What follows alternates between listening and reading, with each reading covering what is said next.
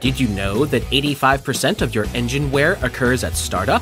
Yes, that is correct, and this is where Lower the Friction comes in by putting a protective, lubricating barrier on all moving parts. This now gives you full-time protection to make your engine last longer, run smoother, give you better performance, and improved fuel economy.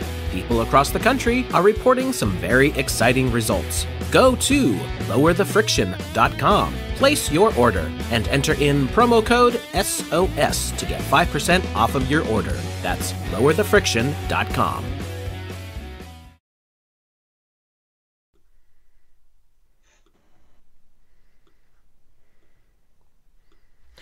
Well, hello everyone, and welcome to the weekly Secrets of Saturn live stream. I am Jason Lindgren, your host. We're actually not having a lot of folks on this week, so let me change my up front here. It's only Crow, Wayne, and myself this week to break down the document of choice. Let's see, I gotta move everybody around. Baldini is not here. So how's everybody doing? Hopefully well. Okay, and then let's move Crow right over to this little corner right here. He's got a corner all to himself. All right, here we go. All right, everybody. So I don't see you streaming, dude. He's streaming. It went streaming? up now. I should be streaming. Is this thing being a jerk face again? It likes to be a jerk face. It has more of a delay than usual for some reason. Well, let me double check. Is everybody hearing our voices? Tell me in the chat room if so. I see the little...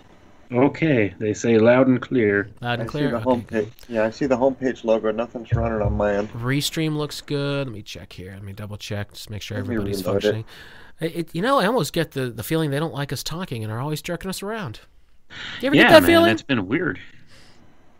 All right, D-Live says we good. We hear you. Okay, good. All right. You know what? I think I got the wrong link. Someone kicked me the link through Skype. I can do that. Let's get Crow the link. Okay. Live radio, everybody. That's the way it works. We'll do it live. We'll do it live. We'll do it live. We'll do it in post. What could possibly go wrong? I heard somebody do a really funny mashup of Christian Bale screaming on a movie set mixed with that Bill O'Reilly clip of him being a douchebag. It was pretty funny.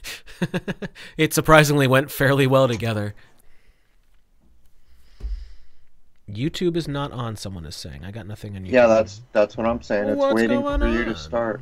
You know, All right, so D-Live's working and the tube is not.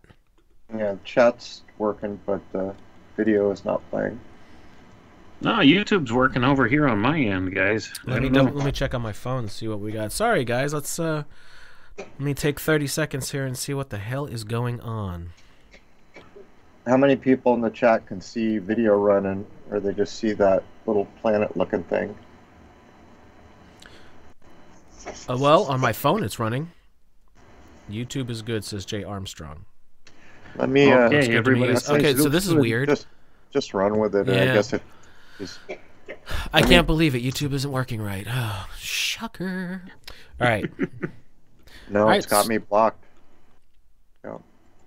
Well, it's not showing up actually on my main screen. It says no data, which is very, very odd because Restream has data and showing my picture. D-Live is totally fine. D-Live is the one that usually is fine, except for that one time.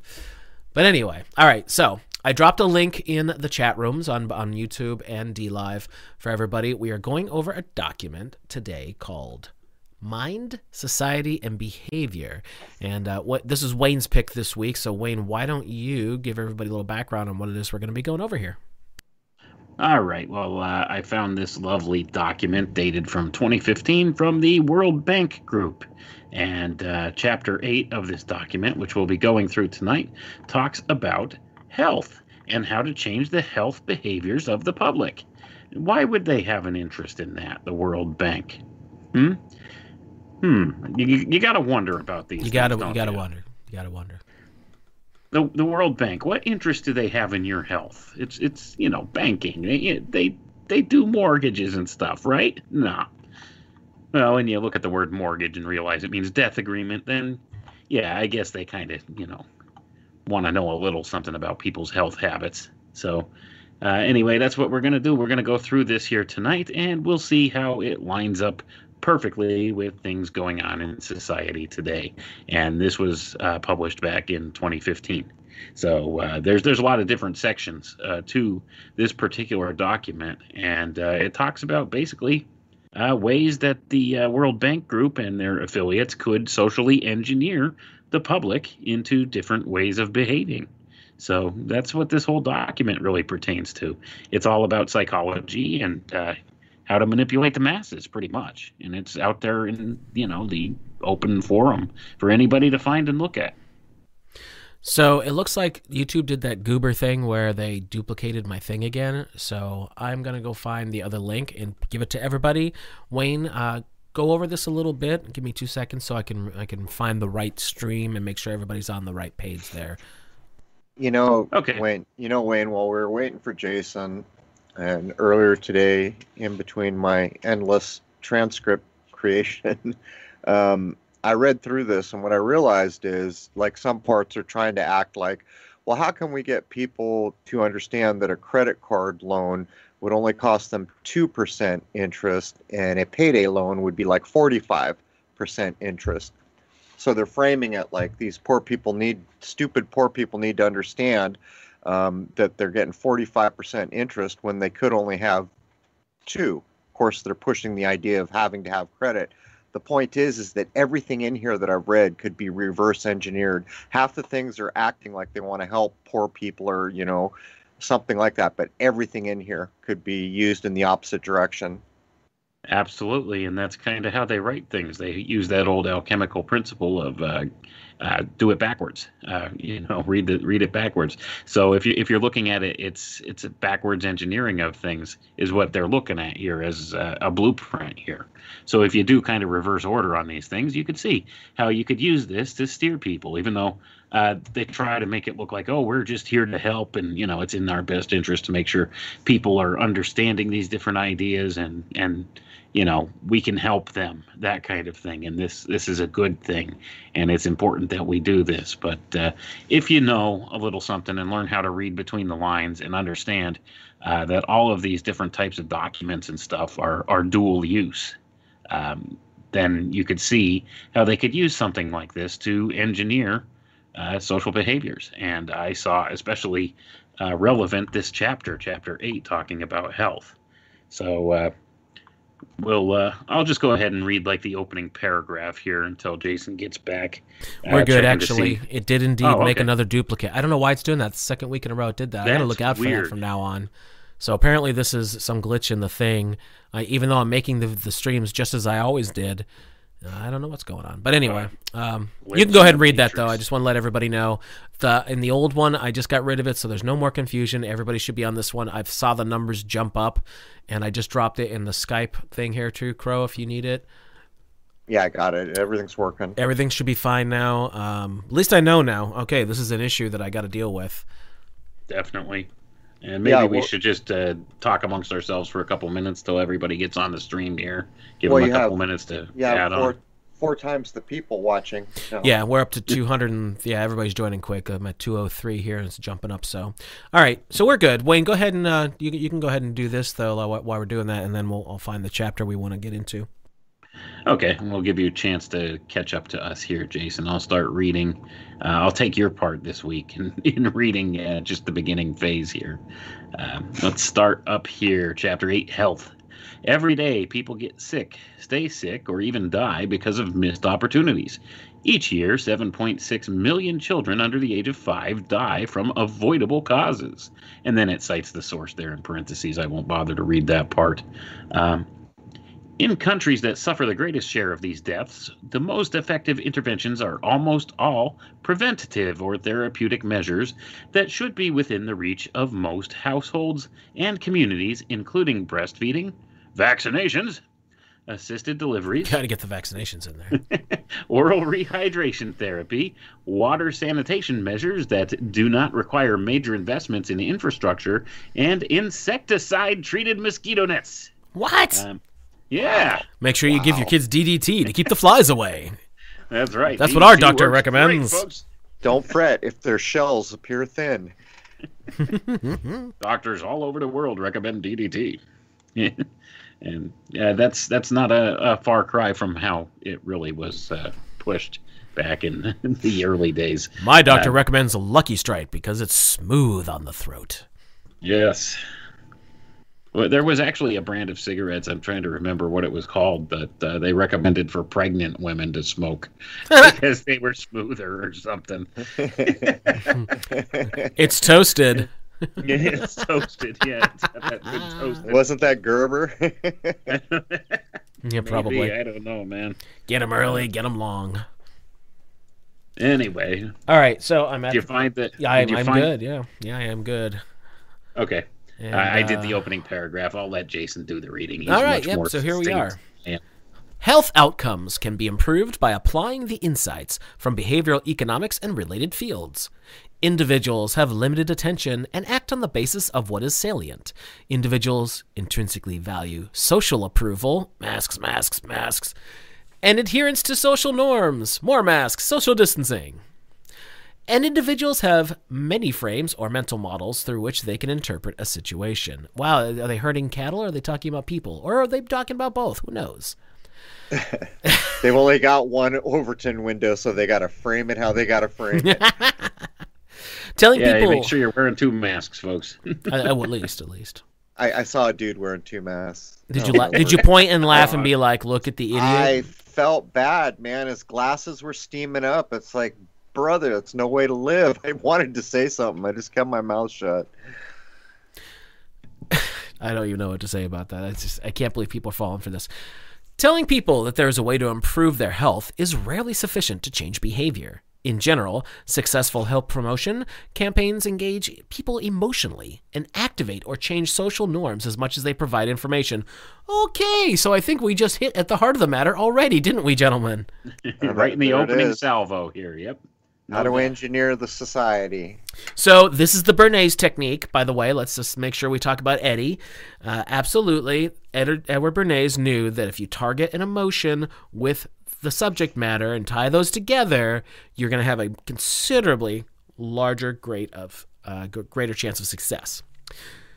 The message disseminated should be that others will support you or even applaud you if you do it, not just that something is good for you. Oh, okay. So gold star for everybody. Successful campaign. Remember, folks, this is the World Bank. This is one of the biggest globalist organizations that exist. And they are literally saying how to patronize people to do what you want. Just so you know how they view us. Essentially, yeah. That's exactly what this is. Am I exaggerating? I know I'm being snarky, but am I exaggerating? Or are they literally talking about, this is how you get these retards to do what you want? No, that's essentially what they're saying in a nutshell. That's what it is, exactly. And even though you are snarky about it, rightly so, because that's kind of, the opinion they have of us. They think of us as little more than cattle.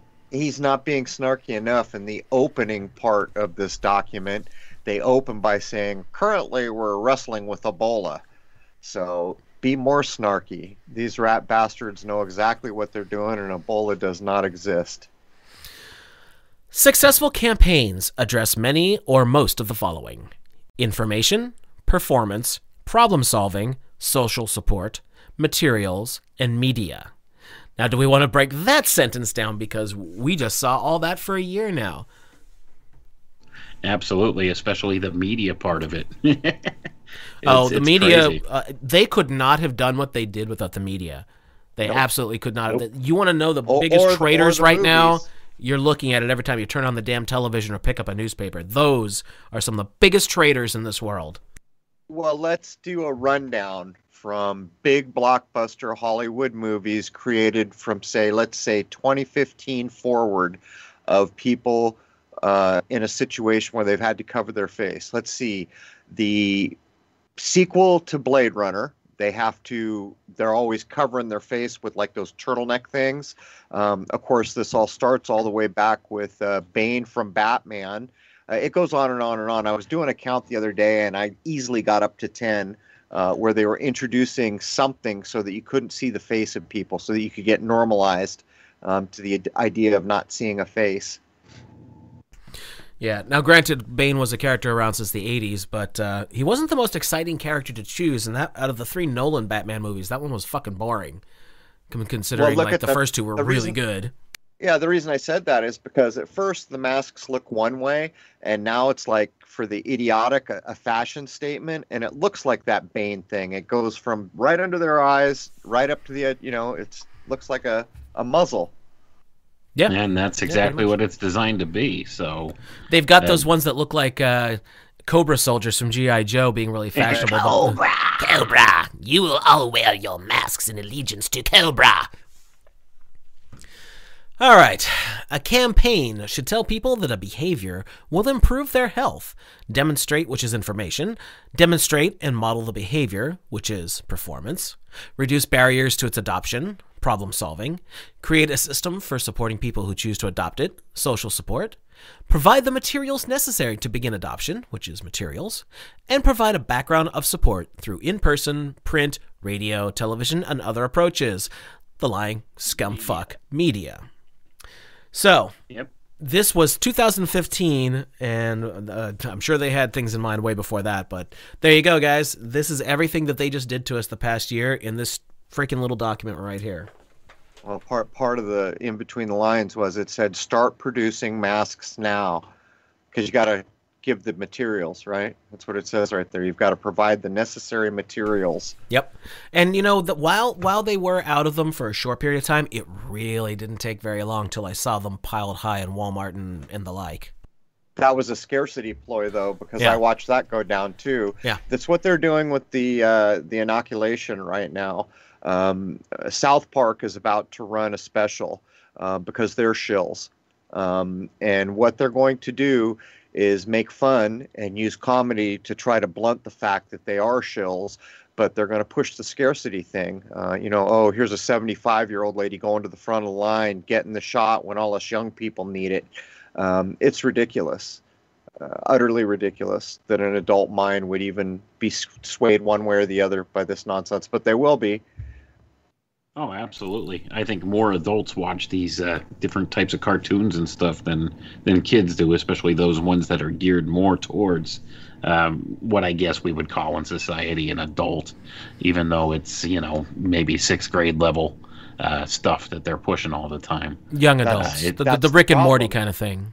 Yeah, That's the problem.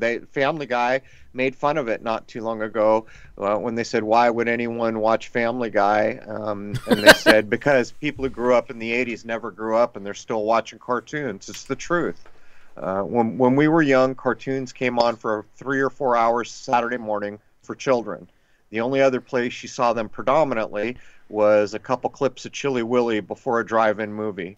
Other than that, cartoons didn't hold a lot of sway in our world. You know, that's interesting that's being pointed out, because here's the thing, like in the 60s and 70s, yeah, there are cartoons, and there are plenty of them, but a lot of them were higher quality made. Things like Warner Brothers, the Bugs Bunny and all that, and the older Tom and Jerry's were really well done as far as the artwork and all that. But in the 80s is when you really start seeing the mass market. That's when they figured out you can make toys and join it together with a TV show, and you will sell a gazillion more toys. Great examples, G.I. Joe and Transformers, but they did it with a whole shitload of stuff. They did it for little girls and little boys. They really figured that stuff out. And then you had the after-school cartoon block. It wasn't just Saturday morning anymore. That was later. That was up into the 80s. That didn't really go on too much in the 70s. And it was like whenever they would do a movie that was animated, it was like something unusual. Everyone's, oh, wow, we got to see this. And the quality level was good, too. Yeah. Well, it was all hand-drawn, among other things. But, I mean, look where we are now. We got to Ren and Stimpy, and now it's just commonplace, like on that. What's that channel that does adult movies or adult cartoons? Adult Swim. Adult Swim. It's Cartoon Network, but it's Adult Swim. Look at the quality of what they're doing there. That's actually one of the big things that turned me off to so much of that stuff, and why I never saw it for the longest time. The only thing that ever turned me on to Rick and Morty was you. I couldn't stand the animation, and to this day I still think it's kind of cheap and gross. But because you kept referencing it and I finally watched it, I ended up thinking it was funny. But yeah, you're absolutely right. Like in the 90s, remember you and I have talked about this a lot, even in older episodes I remember us talking about this, how in the 80s you had better animation. It was kind of still kind of drawing from a lot of the Japanese kind of style. And then it turned into that look like rickety, barely drawn crap that really kicked off big time in the 90s, and then all the way up to today where it's just this very twisted, kind of sick, weirdo fantasy looking shit. Yeah, it's or what they run on Adult Swim, which someone in junior high school could draw with no art talent. It's ridiculous. And by the way, Rick and Morty jumped the shark in about season 2 or 3. 3 was good. 4 really didn't feel right to me. Like, because it's too popular, so now it's going to get co-opted a little more tightly. It was doing what it was doing, but it wasn't a proven. After season 1, it was already, the writing was on the wall because it became so popular so quick. The writing itself, though, like it still had a running storyline that worked, and I thought it was good for what it was anyway. But yeah, 4 just felt really awkward. It just, the first episode, it kind of fit in with the older stuff, but then as that season went on, I only watched those once, which is unusual. I watched the other ones a couple of times because I actually thought they were funny.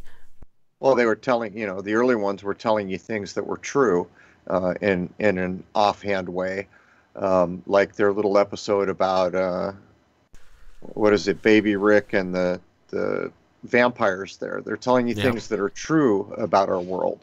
And when anything gets popular, that means more eyes. It means it's going to get co-opted. Are you doing a bit? Yeah, exactly. Yep, they're all doing a bit. Coach and we're the joke. That's right, Coach Ferratu. What about the one where they were glitching out the universe around them and they were making fun of everything, poking us in the eye with that? That was the one that finally, you said that multiple times in some older episodes that finally got me. I was like, all right, I want to see what the hell you're talking about. That was all about Apple. That was a shot at Apple computers that almost nobody got, and it's also a brief look into what can be done and what is about to be done. But if you recall, the one dude, Rick's son-in-law that he hates, was trying to sell apples, got apples or something like that. Yep. But in the end, they're flying back in a little, after they blow the place up, they're flying back in a little apple-shaped thing. And I think they even draw an apple on the window. That was all about Apple computing. Oh, human music. And they even showed the rendering of the fake rendering of the moon launch was included, or the moon landing was included in that episode. They told you true things back then. Now they're just talking about toilets. Right. Yep, big difference. That's because Tavistock walked in and said, "Oh, we got to get some shit in everyone's heads." Ironically, too, once they signed for, how many episodes did they sign up for? Like 70 or something like that. It was some huge block that they signed a deal for. Or I think it was more than that. It's ironic considering they just ripped off Back to the Future at the base. That's what made me not want to watch the show. I looked, I was like, so they copied Back to the Future and made it stupid? I don't want to watch this. Anyhow, we're getting off point here. Yeah, well, I never watched an episode of that show yet. Good for you. I mean, I don't know. Maybe I'll have to check it out just to see. Just the early stuff is good. Just have a cigarette instead. Yeah, I don't do that either. Put on some human music. An example of a campaign. Wait till you get to snake jazz. Snake jazz. Okay. See what I'm saying? It does have some good jokes in there. I'll give them that. Jump the shark. Jump the shark, totally. An example of a campaign that pulled together these elements occurred in Bangladesh. In 2006, more than 75% of urban dwellers and 60% of rural residents used oral rehydration salts as a treatment for diarrhea, thanks to a public health campaign. But in addition, public health officials wanted people to use zinc, which was widely available and cheap, together with the oral rehydration salts, and a major campaign was introduced to increase the use of zinc as a supplement for infants, which greatly increases the rate of survival in cases of severe diarrhea. Officials mounted a campaign that included direct marketing, which were painted dinner plates, community engagement and social support, which were courtyard meetings, and role-playing, which included plays, radio dramas, and television serials, as well as public displays like branded rickshaws. As a result of this campaign, knowledge about the use of zinc increased from almost zero to more than 75%. So do you see the hypocrisy here? This is the World Bank that's backing this. And what you're talking about is unclean water, poor sanitation, basically. Do you suppose the World Bank could afford to put a toilet in everybody's, even villages, without even fractionally denting what they're worth? And yet what they're interested in is socially engineering people to take zinc. And I don't know that much about zinc, but I'm guessing if I looked into it, I might be able to find nefarious ideas why this is the thing they're pushing for. But they're also, everything they're pointing out here, even if they were on the up and up and they were concerned with babies dying of diarrhea and this was their solution, anyone with a black mind could just flip this backwards and reverse engineer it to do the exact same thing in a horrible way. Well, what you're saying, I mean, holds merit, because think about this. If they had the money to put into these direct marketing campaigns, right, painting dinner plates, community engagement, social support meetings, role modeling in plays, radio dramas, and television, that's social programming right there. That's what we were just talking about. They put it in the entertainment, as well as public displays like branded rickshaws. Now, have you seen any buses with pictures of people with masks on going up the road? Well, here's a brilliant idea. Why didn't they just give people zinc instead of spending money on all the shit? Did you catch their underhanded acronym with their little world of the ocean, the sea? The oral rehydration salts are oars, like you use on a dinghy. Yeah. They can't help themselves. Yeah, it's crazy. Like they could afford to put sanitation, like toilets and clean water. That's the other one that always kicks my butt. Whenever they're making a big to-do, these people don't have clean water. It's like, oh my, what would it be like me pulling a penny out of my pocket to make sure everyone in an entire country had clean water? Would be the equivalent of the World Bank ponying up. This is exactly what went on in the early 20th century, too. What changed everything? Sanitation. Yeah. And maybe there's a reason that they like to keep these places, in that kind of a shape, because then they could look back and cite these numbers of disease and illness and that kind of thing, which is part and parcel of what goes on when you're living in unsanitary conditions like that, and then use that to promote, say, whatever kind of a campaign you want to. And I think that plays a part in it too, because you could see they're throwing money at it in doing this, putting on these different entertainment type things, and doing this branding, direct marketing campaign like they're doing with it. So if that's the thing, if they're actually putting money to do that, wouldn't it be money better spent to actually put in the facilities that these people need, rather than trying to socially engineer them in a certain direction? Get this, Wayne. So I just Googled zinc dangers. Mm-hmm. Yes, this is the top return in a Google return with 4,100,000 results. Yes, if you get too much, can zinc be dangerous? Yes, if you get too much. Signs of too much zinc include nausea, vomiting, loss of appetite, stomach cramps, diarrhea. So they're issuing the diarrhea. The diarrhea. Oh my! I'm not even going to do this. I'm just saying, man. Crazy. All right, the next section is enhancing the use of mass media. Well, they definitely figured that shit out. 3 examples of mass media illustrate the dual challenge of changing individuals' beliefs and their health behaviors. The examples relate to breastfeeding, smoking, and HIV testing. Breastfeeding is one of the least expensive strategies for improving the health of young children. Many mass media campaigns have encouraged breastfeeding. Evaluation of 7 campaigns in developed countries found that they increased rates of initiating breastfeeding among poor women. No mass media campaigns in developing countries have been systematically evaluated, but the available information suggests that they can work when paired with local efforts that involved direct and proactive interactions with women and their social networks. Mass media campaigns have frequently been used to reduce smoking rates. Such campaigns have been extensively studied and evaluated in developed countries, mostly the United States, where variation in campaigns across states can be used to measure impact. These campaigns have been most effective at preventing young people from taking up smoking and in supporting individuals who have already quit smoking. Using community members such as teachers and parents to deliver messages and extending the campaigns over a long period, at least 12 months, increase their success. However, at least 12 months, huh? That says about where we're at. However, the reviews find no evidence that the campaigns led smokers to quit smoking or change the social norms of smoking. So this is 2015, and they're acting like they're hitting on something new, when in fact the reason so many people smoke in this country is because of Edward Bernays in Hollywood. If you go back to the 40s and 50s, I defy you to find 2 scenes back to back where someone's not smoking, and I'm talking the main character. But it's ironic. How James Bond used to smoke. Everyone did. Bogey, Bacall, before Bond, in that era before that. It was completely normalized, and there's actually ads where they have doctors recommending on TV that you smoke, and that there's no connection to lung cancer or any of these other things. But they open this whole use of media by pointing out that HIV testing is one of the things they're interested in. HIV doesn't exist unless you're magic like Johnson. Other than that, it doesn't exist. So you can see where this is coming from, and you can see where it's going.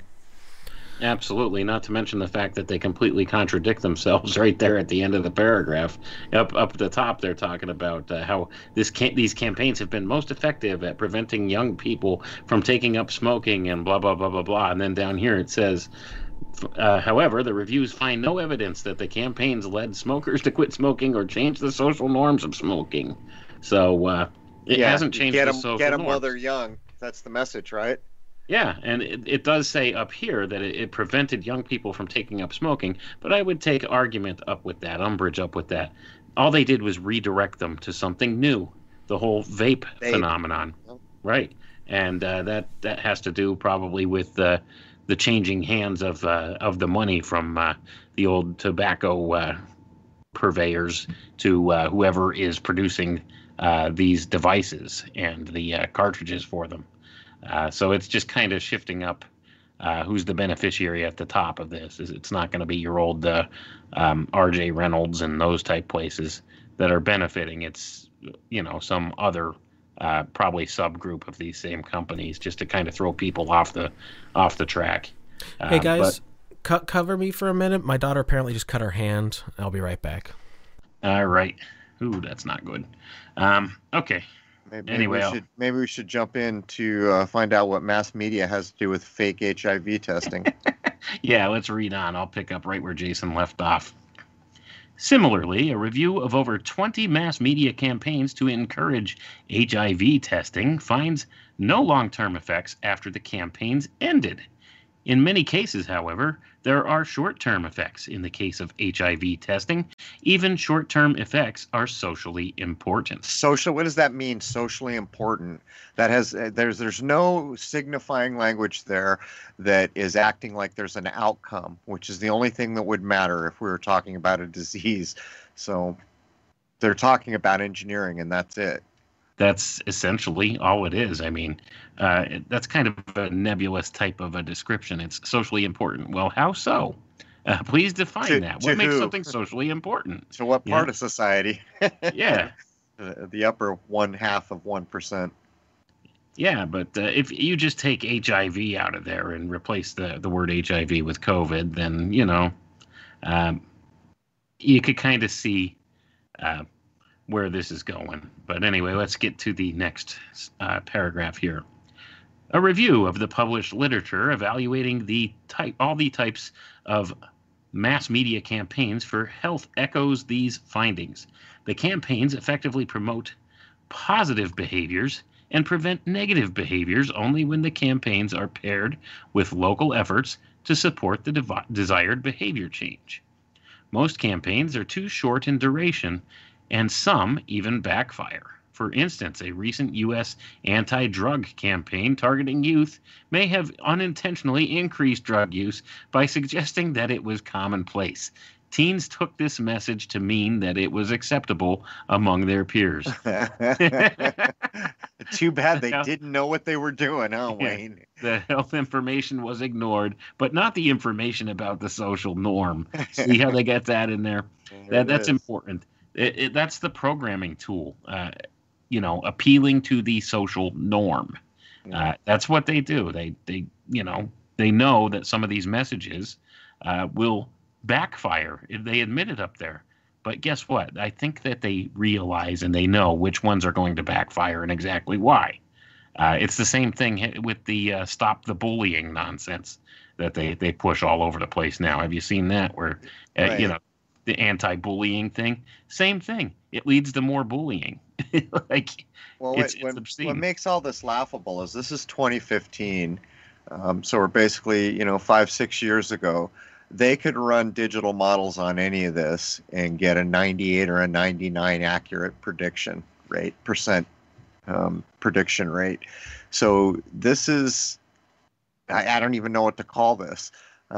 It's unneeded for the purpose they're trying to make it seem like it's needed.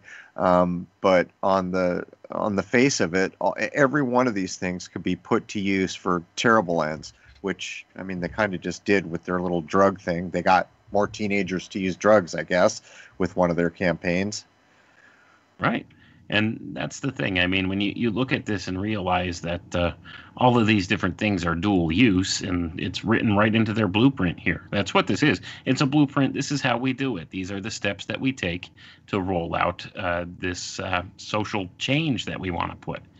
This is the definition of social engineering. And this is geared towards people, like the health policies of people and affecting the health of the public at large.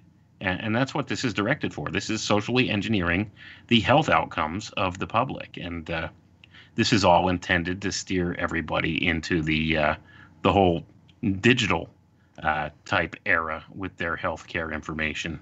It's coming. It's going to be, your biometric data all collected on a blockchain utility, tied directly to your bank account, tied to your social credit score. That's coming too. It's been ported out over in Australia, and it's rolling out heavily in China, and it's only a matter of time before it hits us over here in the U.S. Yeah. Everything okay? Yeah, I just had to make sure there's no glass in her hand and all that. It wasn't too bad.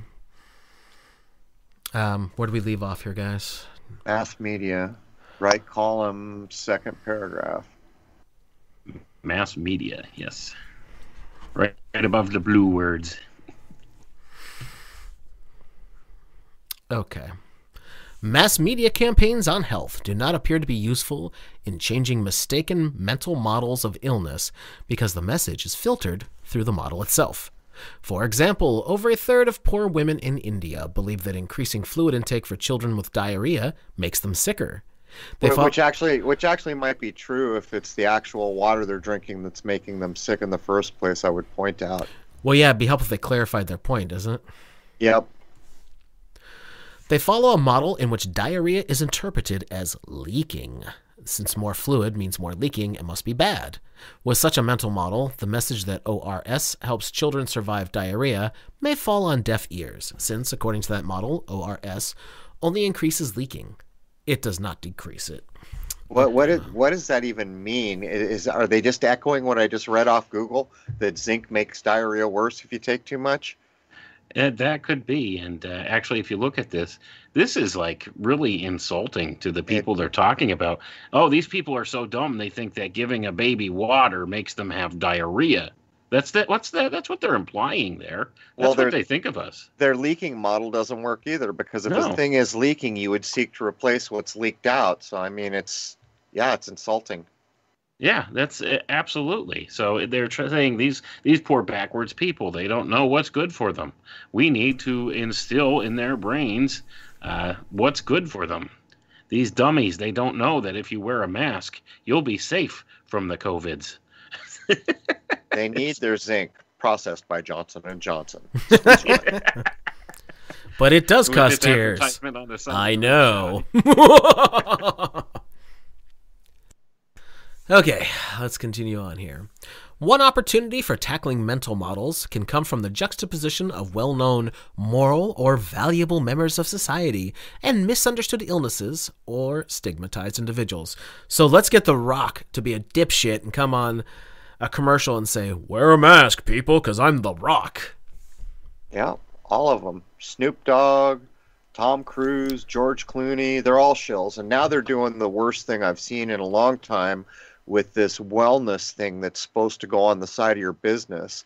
They've got all their little A-listers out shilling for that. That is maybe 2 steps away from a Fahrenheit 450, 451 world. It's unbelievable what I don't know. They got a slick logo, and they get their De Niro's and other people, J-Lo's, to come out and say, "Oh, you want to feel safe in here?" It's gone beyond ridiculous. I can't imagine that this is going to hold up. But if it does, you know what? Maybe we are monkeys and we need to be pruned back or something. I don't know. Well, here's the thing. The states, this is a fact. You can look this up. Not that anybody here needs convincing. But the states that haven't had mask mandates and haven't been going bananas, shutting everything down, compared to the states that have been absolute insane, over-the-top ridiculous, there's no difference. There's no difference. There's no massive illness going on. There just isn't, and that's that. Well, there's, if you want to be real, there's no massive illness in either place. That's what I'm saying. There's nothing. There is no massive illness going on. You know our common friend. Of course. So he's good friends with a doctor in a very rich county in our country, one of the top rich counties, and so he gets sick the other day for about a day, and then he's over it, and he's buds with his doctor. So his doctor tests him and says, "Yep, you're positive." So he asks him, "Well, what do you do about that?" He says, "Nothing." And so I said, "Yeah, go ahead and get tested again in 2 days, and you won't have it. Then get tested in 2 more, and you will have it." But maybe on top of you that, might. he asked his doctor how many people were in the hospital for COVID, and he said 1. Because we have to shut everything down because of that one person. Everything.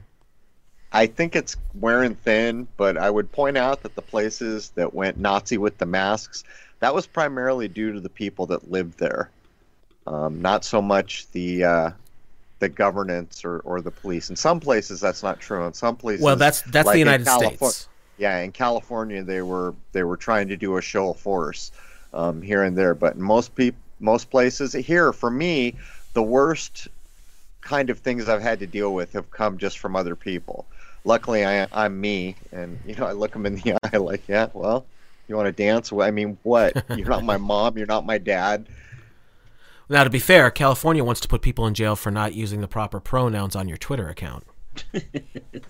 Good luck with California, the land of the insane. I'll tell you. All right. So, yeah, just to make it really clear, folks, there is no mass illness going on. Crow and I have spoken to multiple medical professionals who work in hospitals, and they all said the same damn thing.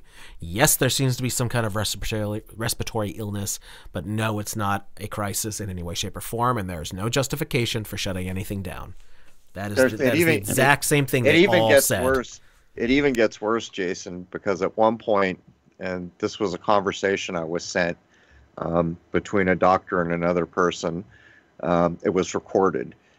His claim was that part of this was to literally cull obese and old people because Blue Cross Blue Shield and these types of insurers were just overwhelmed with the number of people they'd made sick over the years with all their pharmaceuticals, and the system was just going to collapse under its own weight.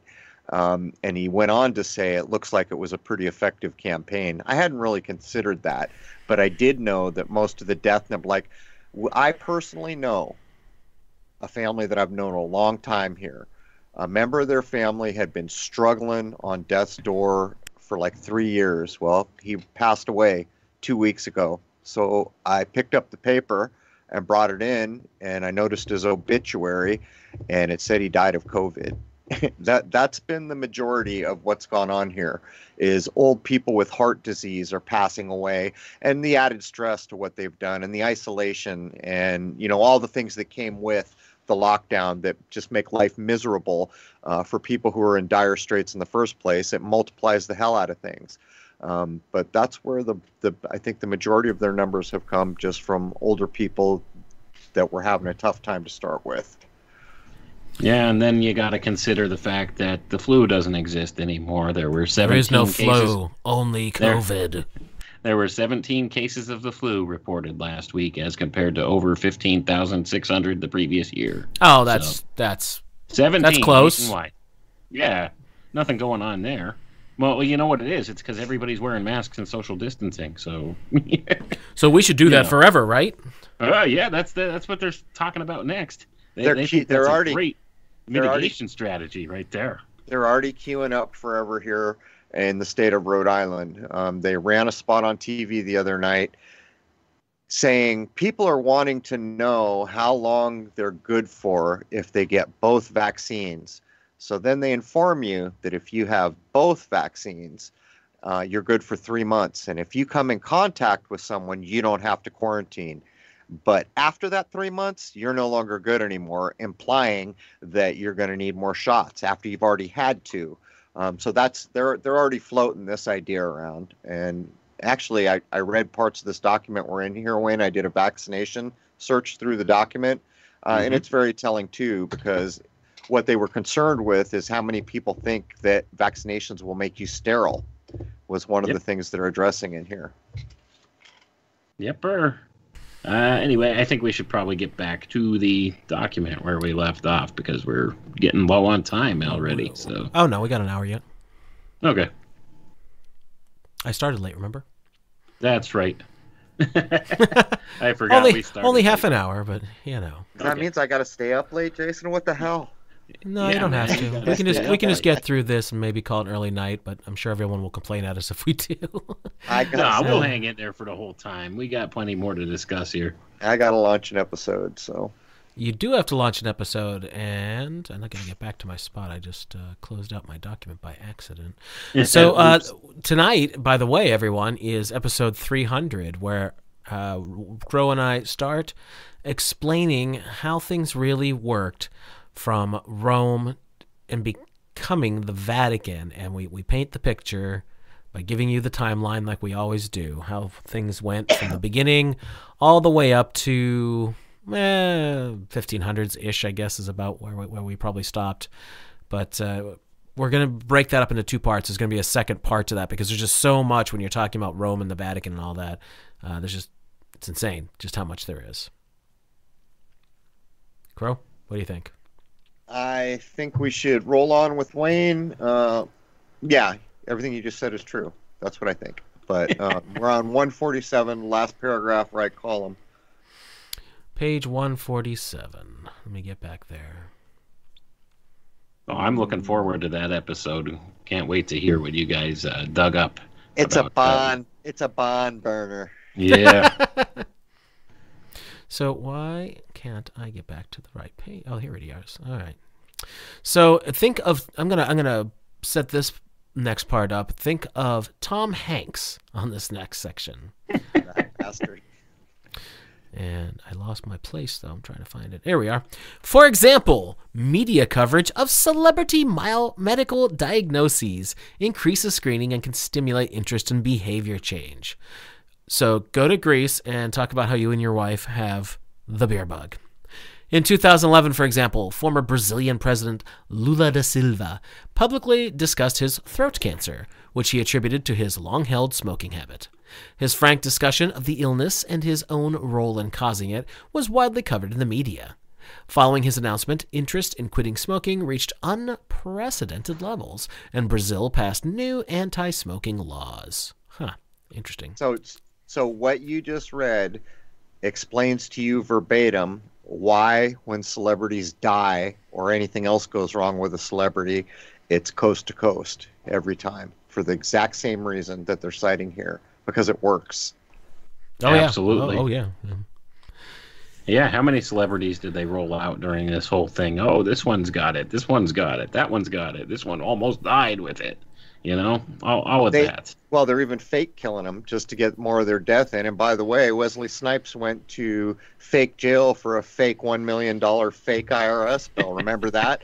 Took him right off the plane to put the fear of God into a thing that you don't have to do.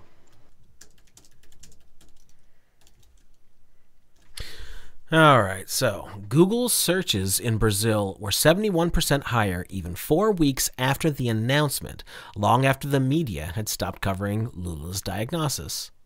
According to one of the authors, Lula's announced cancer diagnosis, though tragic, was potentially the greatest smoking cessation promoting event in Brazilian history. You know, if you go over to Europe and a lot of these Central and South American countries, I'd swear that they're in a baby carriage with a cigarette in their hand sometimes. That they're like really, really into their smoking. And you got to wonder how much of that was due to the cigarette companies and how they can run rampant with their advertising and propaganda campaigns. Next, we have social learning about healthcare quality. Social engineering. People learn about the quality of healthcare from each other. Typically, if an individual visits a new doctor and is cured, the word spreads and the doctor's reputation improves. But what happens when the individual visits a new doctor and does not get the medicine that was sought? Antibiotics or steroids, for example. Sometimes households will take the event as evidence that the doctor is not responsive to the patient's needs or does not stock the necessary medicines, rather than that the doctor knows what is best for the patient and is determined to provide the best possible care. None of that makes any damn sense at all. First of all, the doctor isn't the pharmacy. The pharmacy stock. Just go ahead, man. It's complete. It's mumbo jumbo. This is word salad almost. This whole thing. Like it's all just. Do the other bankers sit around and go, oh, yes, of course. Give me a brandy and cigar. When people learn from one another, they may all end up holding the correct beliefs, or they may all end up mistaken. Not everyone's a complete retard. Sorry. All right.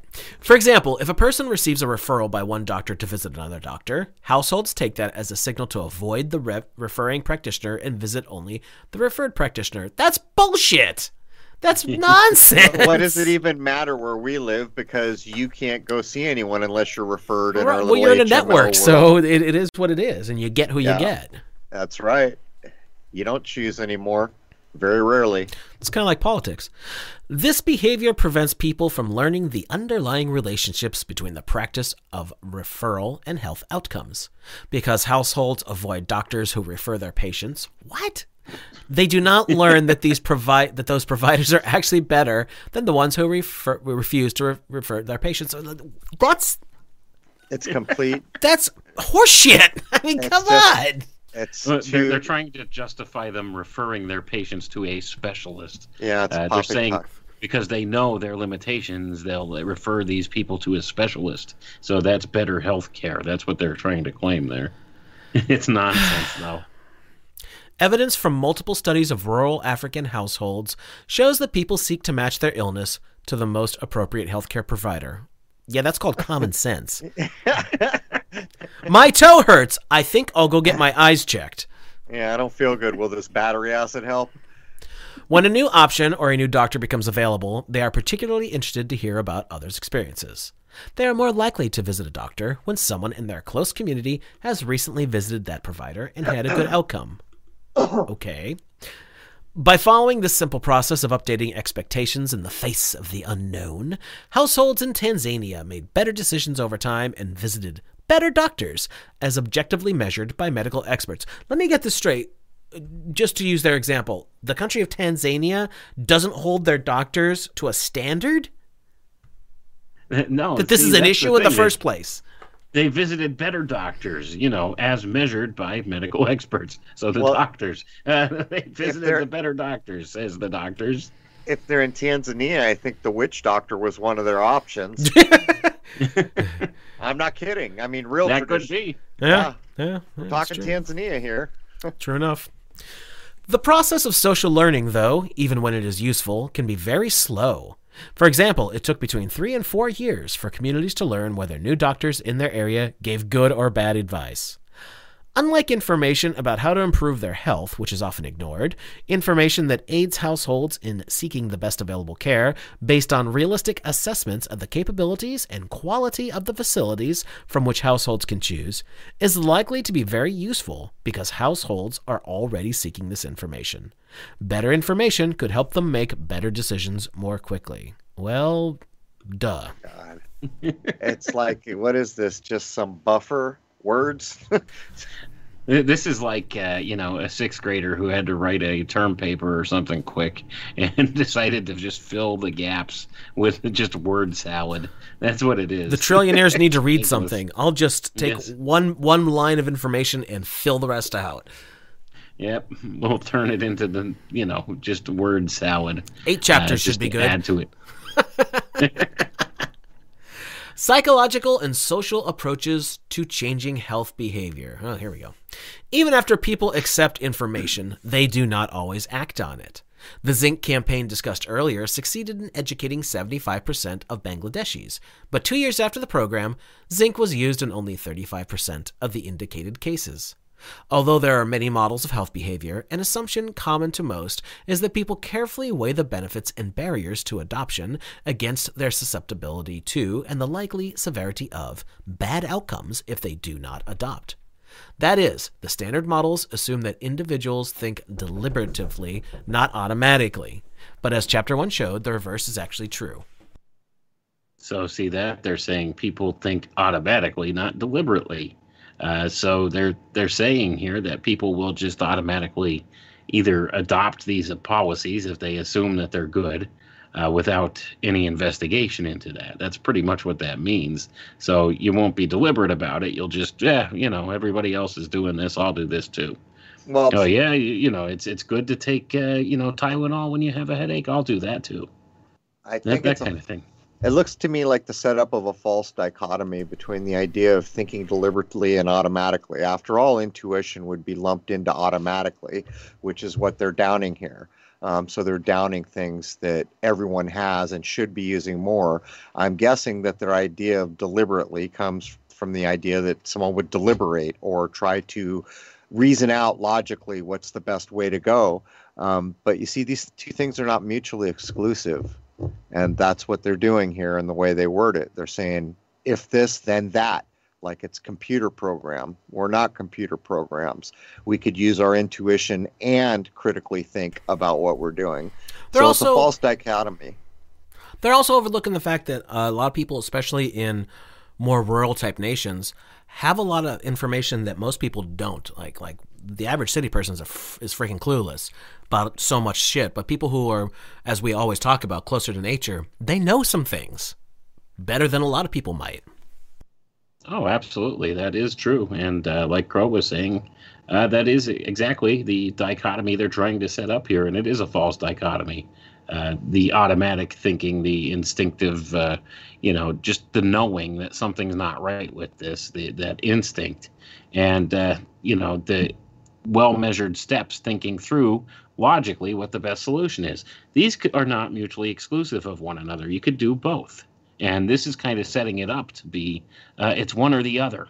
And, it's not something that's desirable to really think things through logically. So they just want people to instinctively react to things. That's what it's about. It's about trying to program people into that very basic reptile brain state where they just react to the stimulus. Binary. Think it through. Right. Two pulled from the Deccan. The evil world we're all entering. But, there's a good example of this. When you meet someone that you've got to do something important and you're trying to assess, is this a good person or is this a bad person? Well, of course, your deliberate brain will try to reason out. But the truth is they might have a perfect haircut, have on nice aftershave, look the part, act the part. The only thing that's going to clue you is your intuition. I've done it a million times in my life where everything looks fine, but something ain't right here because I can smell some shit burning in the kitchen. And that's what they're downing is the automatical thinking. This is just, I don't know. What's the line that Frodo says in the Fellowship of the Ring when they first meet Aragorn? He says, I think an agent of the enemy would look fairer but feel fouler. And Strider laughs and says, and I look foul but feel fair. Anyway, imagine someone who considers getting tested for tuberculosis. They know that there's a chance of being infected and that the illness is severe. But at the same time, taking the test would require a leave of absence from work early and stand in a line at a clinic. Studies about how people make decisions about healthcare have consistently found that people tend to consider the benefits and barriers while ignoring susceptibility and severity. Thus, people will often forego preventive medicine because of small obstacles, like having to wear a fucking mask everywhere you go. Look what they're telling you right here, Jason. They're telling anyone who cares, if we want to do this horrible thing, just put up some small obstacles, and people won't even bother. Well, and that has happened. There's been a whole bunch of people talking about recently how people won't go for small preventive measures because they don't want to deal with anything beer bug related, because it's just, no matter where you go, it's nonsense. And let me tell you, because I had to deal with it not too long ago, trying to go to a hospital these days is insane. Those people are so brainwashed, at least the ones at the front desk are. Oh my God, over the top ridiculousness. Thus, people will often forego preventive medicine because of small obstacles, even when they know that they are highly susceptible and face potentially severe consequences. Individuals frame the problem too narrowly. Inducing people to take more preventative care is difficult, but a deeper understanding of the way people think can help. Here we go. Help who? Yeah. One possibility, for example, is to reduce barriers to the desired behavior by making the exact steps needed for the preventive care more salient, or by providing a small material incentive. If you get your flu shot, we'll buy you some groceries. Right. It is also possible. Oh God, that one's great. It is also possible to alter the way people weigh the benefits of action by using nudges and other behavioral tools to alter the choice architecture. In addition, it may be possible to change behavior by changing the beliefs a person holds that are not related to the private benefits and costs of a given health measure, including beliefs that others would approve of the behavior, beliefs that others engage in the behavior, and beliefs in one's ability to perform the behavior. Okay. Which is called self-efficacy, apparently. In addition, people may be more willing to engage in the behavior if they know they will receive support, reinforcement, feedback, or reminders, or, as Crow said, a free joint. The discussion that follows gives several examples of the first two methods, presenting advice in ways that recognize how people make decisions and reducing the barriers to changing behaviors. The second two methods, community-level models of behavior and the use of support, reinforcement, and feedback, are covered in the upcoming section on follow-through and habit formation. All right, so framing information about vaccinations and HIV testing. There is a world of difference between these two statements. If you get the flu vaccine, you will be less likely to get the flu, versus if you do not get the flu vaccine, you are more likely to get the flu. Even though they contain the same information. No, they don't, actually. No, that's absolute lie. In a review of 94 studies comparing gain-framed to loss-framed messages, gain-framed messages consistently improved adoption of preventive behaviors such as vaccinations when compared to loss-framed messages with the same objective information. Interestingly, people who hear one or the other of the two messages are equally likely to say that they want to seek preventive care, but people who hear the first message are much more likely to follow through and actually get the vaccine. God help them. In general, the same information can be presented in different ways to improve actual behavior. All right. So they're framing that in the way that if they tell you, if you get the flu vaccine, you will be less likely to get the flu. So if they're telling you, you take this vaccine, you're less likely to have a severe illness if you catch this. That's how they're drawing these people into taking this gene therapy, as it were. It doesn't really qualify in the medical definition as a vaccine per se, but, that's kind of how they're selling it, isn't it? So at any rate, you could see they're laying it on the table right here. This is how you get the idiots to line up and take this thing. Roll up your sleeve. You tout roll up your sleeve. We have to get more shots in arms. I'm so tired of hearing that. Have you noticed that social engineering tripe going on all over the TV? More shots in arms. More shots in arms. Yeah, no, you're not putting a shot in my arm, buddy. So, have you guys ever seen a document in your life that uses the word salient as much as it? I mean, I can't tell you how many times I've read the word salient in this. Isn't that a word that's actually used in architecture, if I'm not mistaken? Anyhow, I'm just saying. Must be a reason. Use that. Yeah, they only use that in these very robust documents. Exactly. So. Crow, salient is very robustly displayed here. I'm putting two messages in the Skype chat for you whenever you would like to address those. Okay. It's a brave new world at Secret Center. No other place to get the Universal One by Walter Russell that's not 200. And by the way, go to philosophy.org. That's the actual Walter Russell Museum. And when you contact them, tell them Crow sent you. They may cut you a break. And tell them you'd like a Universal One that you can afford. And by the way, you're supporting them directly. Yes, you are. And by the way, this Covidius Minimus nonsense did a number on them. As a matter of fact, they just sent me a very valuable book. Very few were printed in the 30s because they had the best year in their existence because Jason and I covered them a couple, 2-3 times. Matt Presti is an awesome dude. They're both awesome dudes. Yeah. I forget the other gentleman's name, though. I just remember Matt. Derek, maybe? Dylan? It was a D name. Yeah, no. My apologies for forgetting him, but I liked the science advisor. I liked him a lot, too. It's too many people. I can't think. It's too late. Oh, yeah. It's too late in the night. We do a lot of shows, I'm getting old. We do a lot of shows. I did see some dirt in the neighborhood yesterday that was older than me. Oh, really? Did you take a picture? Wow. I didn't. Your dog probably stomped on it. It was old enough it didn't want me to steal its soul. Oh my! Read the one before that as well. The message in the Skype chat. Take a look at that, and we'll address that after the next section. If you would like to say anything about it. I see. Chapter 1 described how raising the number of free test reports from 3 to 4 that a testing agency routinely sent to colleges had the effect of increasing the number of low-income students attending selective colleges. Get your free COVID tests, right? Yep. More generally, many program choices entail a default condition in which people either can choose to do something when asked, which is opting in, or are automatically enrolled but given the choice to withdraw, opt out. You know what they opt in? Every freaking thing with this contractual horseshit that they tie us in from the day we're born. Well, kind of before we're born. When using a preventive service, it is believed to make all or most people better off, and when, even for those who do not gain from it, the cost is small, then whenever possible it is better to present preventive services on an opt-out basis. The default should be set to the behavior that would make most people better off. Really? Why don't you give people in India clean water then?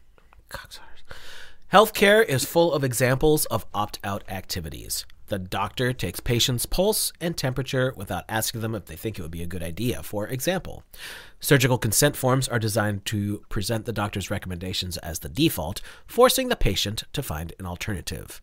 What is the potential for increasing the number of defaulted behaviors? HIV testing is an area in which a change from opt-in to opt-out has been extensively studied. In 2004, the World Health Organization initiated a shift in its approach to counseling and testing for HIV by declaring an opt-out approach to be ethically acceptable for certain populations, specifically including people with tuberculosis. Isn't tuberculosis a bacterial infection? I believe so. Am I mistaken? Pretty sure you inhale it, right? Right. That's what I'm saying. I know it's a lung thing, but I'm saying like that is something that can be quantified. You can put that under a microscope and see, oh yes, there's some baddies there that are not happy with your lungs. As opposed to things that have never been seen, never been isolated or anything. They're just reacting to whatever the stimuli that's going on. What do you mean? I've seen cartoons of them everywhere. Yeah, it was on Rick and Morty. Reviews of programs that compare the opt-in to the opt-out default generally find increased testing rates, but they also find low levels of testing in either program. More often, the reason is that the health services that provide counseling and testing have shortcomings of infrastructure, incentives, or governance. I guess they didn't give them enough weed. In addition, some of the studies find that the increased rate of testing did not result in more detection of HIV/AIDS. I wonder why. Suggesting that the additional people tested because of the new defaults were from populations that had not been exposed to HIV/AIDS. Oh, yeah, that's the reason. They didn't know Magic Johnson. They didn't go partying with Freddie Mercury out in the gay bars. Opt-out defaults are likely to increase the use of preventive services when health systems are able to provide them. However, as in the case of HIV-negative patients not opting out of testing, this improvement may occur at the cost of bringing in people for whom these services are less useful. All right. So are you saying COVID testing is useless? It's the same basic thing. If you replace HIV testing with COVID testing, you could see the same kind of things going on here. People go in and they get this test and they test negative. Is it really useful for them? No. Is it useful for people that test positive? No. It's not. It's not useful at all. It's a total loss leader. It's a waste of time and money. Well, they're going to test really, positive today, but probably negative tomorrow. Right. And the whole thing is, testing positive does not change up the treatment plan at all. So what is the point? There's no point. But you see, we've gone so far from logic. Who gives a damn whether some test tells you you're negative or positive? Are you sick? Can you function? Do you feel like you're going to die? Isn't that really where the rubber meets the road? So what they're doing, what they're doing is they're accusing these people of testing positive and then treating them as if they have some deadly sickness, when the truth is, I know personally probably 10 people that got quarantined. They all tested positive and not a single one of them got sick. So we got to switch the way we think. And, this false dichotomy they laid out where you can either think automatically or deliberatively, this is what we've all fallen for our whole lives. It's simple. Get back to being a damn adult and look through the nonsense. But Crow, who gives a damn what the test says? Are you sick? But this document has been written by people who like to sit around sniffing their own farts out of wine glasses. Doesn't that kind of kill the terroir? No, but I'm serious though. It's like this is exactly what they're talking about, stuff that these people would never deal with, about things that make no freaking sense. Like you go to be checked out when you're not feeling well. You don't bother wasting time and resources when you're freaking fine. Right, and that's the whole thing that's been turned on its head with this whole thing. Oh, you don't feel sick? Oh, but you were around somebody that was sick, so you should go get tested. Like, it's stupid on the face of it. It really is. And here's the other thing. There's no point in even testing because it doesn't change the treatment protocol at all. And that's the thing. I could understand maybe running a test if it would change up the treatment protocol in some way, shape, or form, but it doesn't. Go home and rest. That's the treatment protocol, regardless of whether you test positive or negative. That's right. That's it. I just told you first. Yeah, exactly what the doctor told my buddy yesterday, who was told he tested positive. Well, here's a crazy idea. If you don't feel well, stay home. Everyone else, go do whatever you want. It's beyond ridiculous, you know. I mean, how hard is this? Every year people got the flu. Sometimes you get a flu that makes you wish you were dead for a day. It's pretty severe. You feel horrible, but you get over it. You have some chicken soup. And now the idea of being an adult like that is so far in the rear view. You know, it's funny. I worked a job, and I'm sure a lot of people can relate to this, where they got mad at you if you called off. They couldn't really stop you, obviously, if you were sick. But how many places have a boss where, like, you're calling off because you're not feeling one? They're like, damn it! No, come in here. Be a man. Get man up and get in here. It's like, well, no, I got 103 fever. I think maybe I'll stay home today. But now we're the exact opposite. It's like, oh my God, are you okay? Did you get tested at the door? Did they shoot you with a gun to make sure that your temperature was okay? Or did they swab your nose? Did they stick it up your butt? Yeah, man, it's crazy. You traveled out of state? Did you get tested? Have you guys noticed the massive push in a few directions? Like, we've seen that we'll give you free joints for the shot. We've seen that there's a big push right now for the forced scarcity idea, that there's not enough to go around. And this is on the tail of them announcing that, you know, a billion gazillion are being delivered to each state. It seems to me that underneath it all, I don't think this is going anywhere near as well as they were hoping for in terms of actual needles in arms. No, it doesn't appear to be going well, I don't think. I could be wrong, but it sure feels that way. There are plenty of people get it. Like, for instance, a little bit of personal information here. The group for the area where Rose and I live, we both have, we'll check in on the Facebook group for the area because sometimes it's good just to know what's going on. But there was a whole thread about all the Karens in the neighborhood rah-rah-rahing about, oh, I can't wait to get the vaccine. I got it today. When are you going? And they were all just like patting each other on the back. I was like, oh my God. So it's hit and miss. Some people are really, really buying this crap, and some... Yeah, but that's Facebook. How the hell do you know that that's even a real, actual resident of your area? That's what Facebook is for. You'll notice that in this document, the World Bank references Google data. So, you know, it's what these things, that's what they're there for. But anyhow, I got to punch out for about 2 minutes here. I'll be right back. All right. Well, by the way, Rose to the rescue. The name of the science officer from the Russell Museum, who I forgot his name, humble apologies to him, Darren Collum. Yeah, when you said Derek, I wanted, I knew I was close. I just couldn't remember exactly. Both awesome guys. And by the way, anything Walter Russell, you should go to philosophy.org and feed the source. And by the way, they're marking the hell up out of those books in places like Amazon and other places. And that's a form of censorship when you turn a book into $300 that you can buy somewhere else for $50 or less. Yeah, exactly. Okay, I'll be back. That's on purpose because they don't want you seeing that information. It's just like it's kind of like gasoline or gold or oil or diamond, like anything, any of the stuff.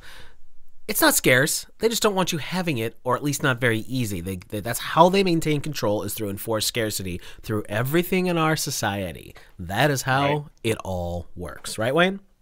Absolutely. Artificial scarcity. It's all contrived. It's the same thing going on with this whole vaccine thing right now. They want people to believe there's a scarcity of this. They're short of them. You have to wait your turn, that kind of thing with the vaccine, because this attributes psychologically in people's minds more value to a thing if it's very scarce. It's the same thing with something like when we discussed a couple of weeks ago about the whole idea of Bitcoin. Well, there's a finite number of them, so therefore that attributes value to it somehow. It's the same thing going on here. It's all based on artificial scarcity, all of it, all the time. In the beginning of this whole thing last year, when all the toilet paper disappeared off of the shelves, That was a social engineering experiment, and guess what? It was. We lost. Yeah, man, because that's what it was. It was an artificial scarcity. It was an enforced artificial scarcity. There were warehouses of the stuff just sitting there untouched, just to kind of create this demand for it. It's all contrived.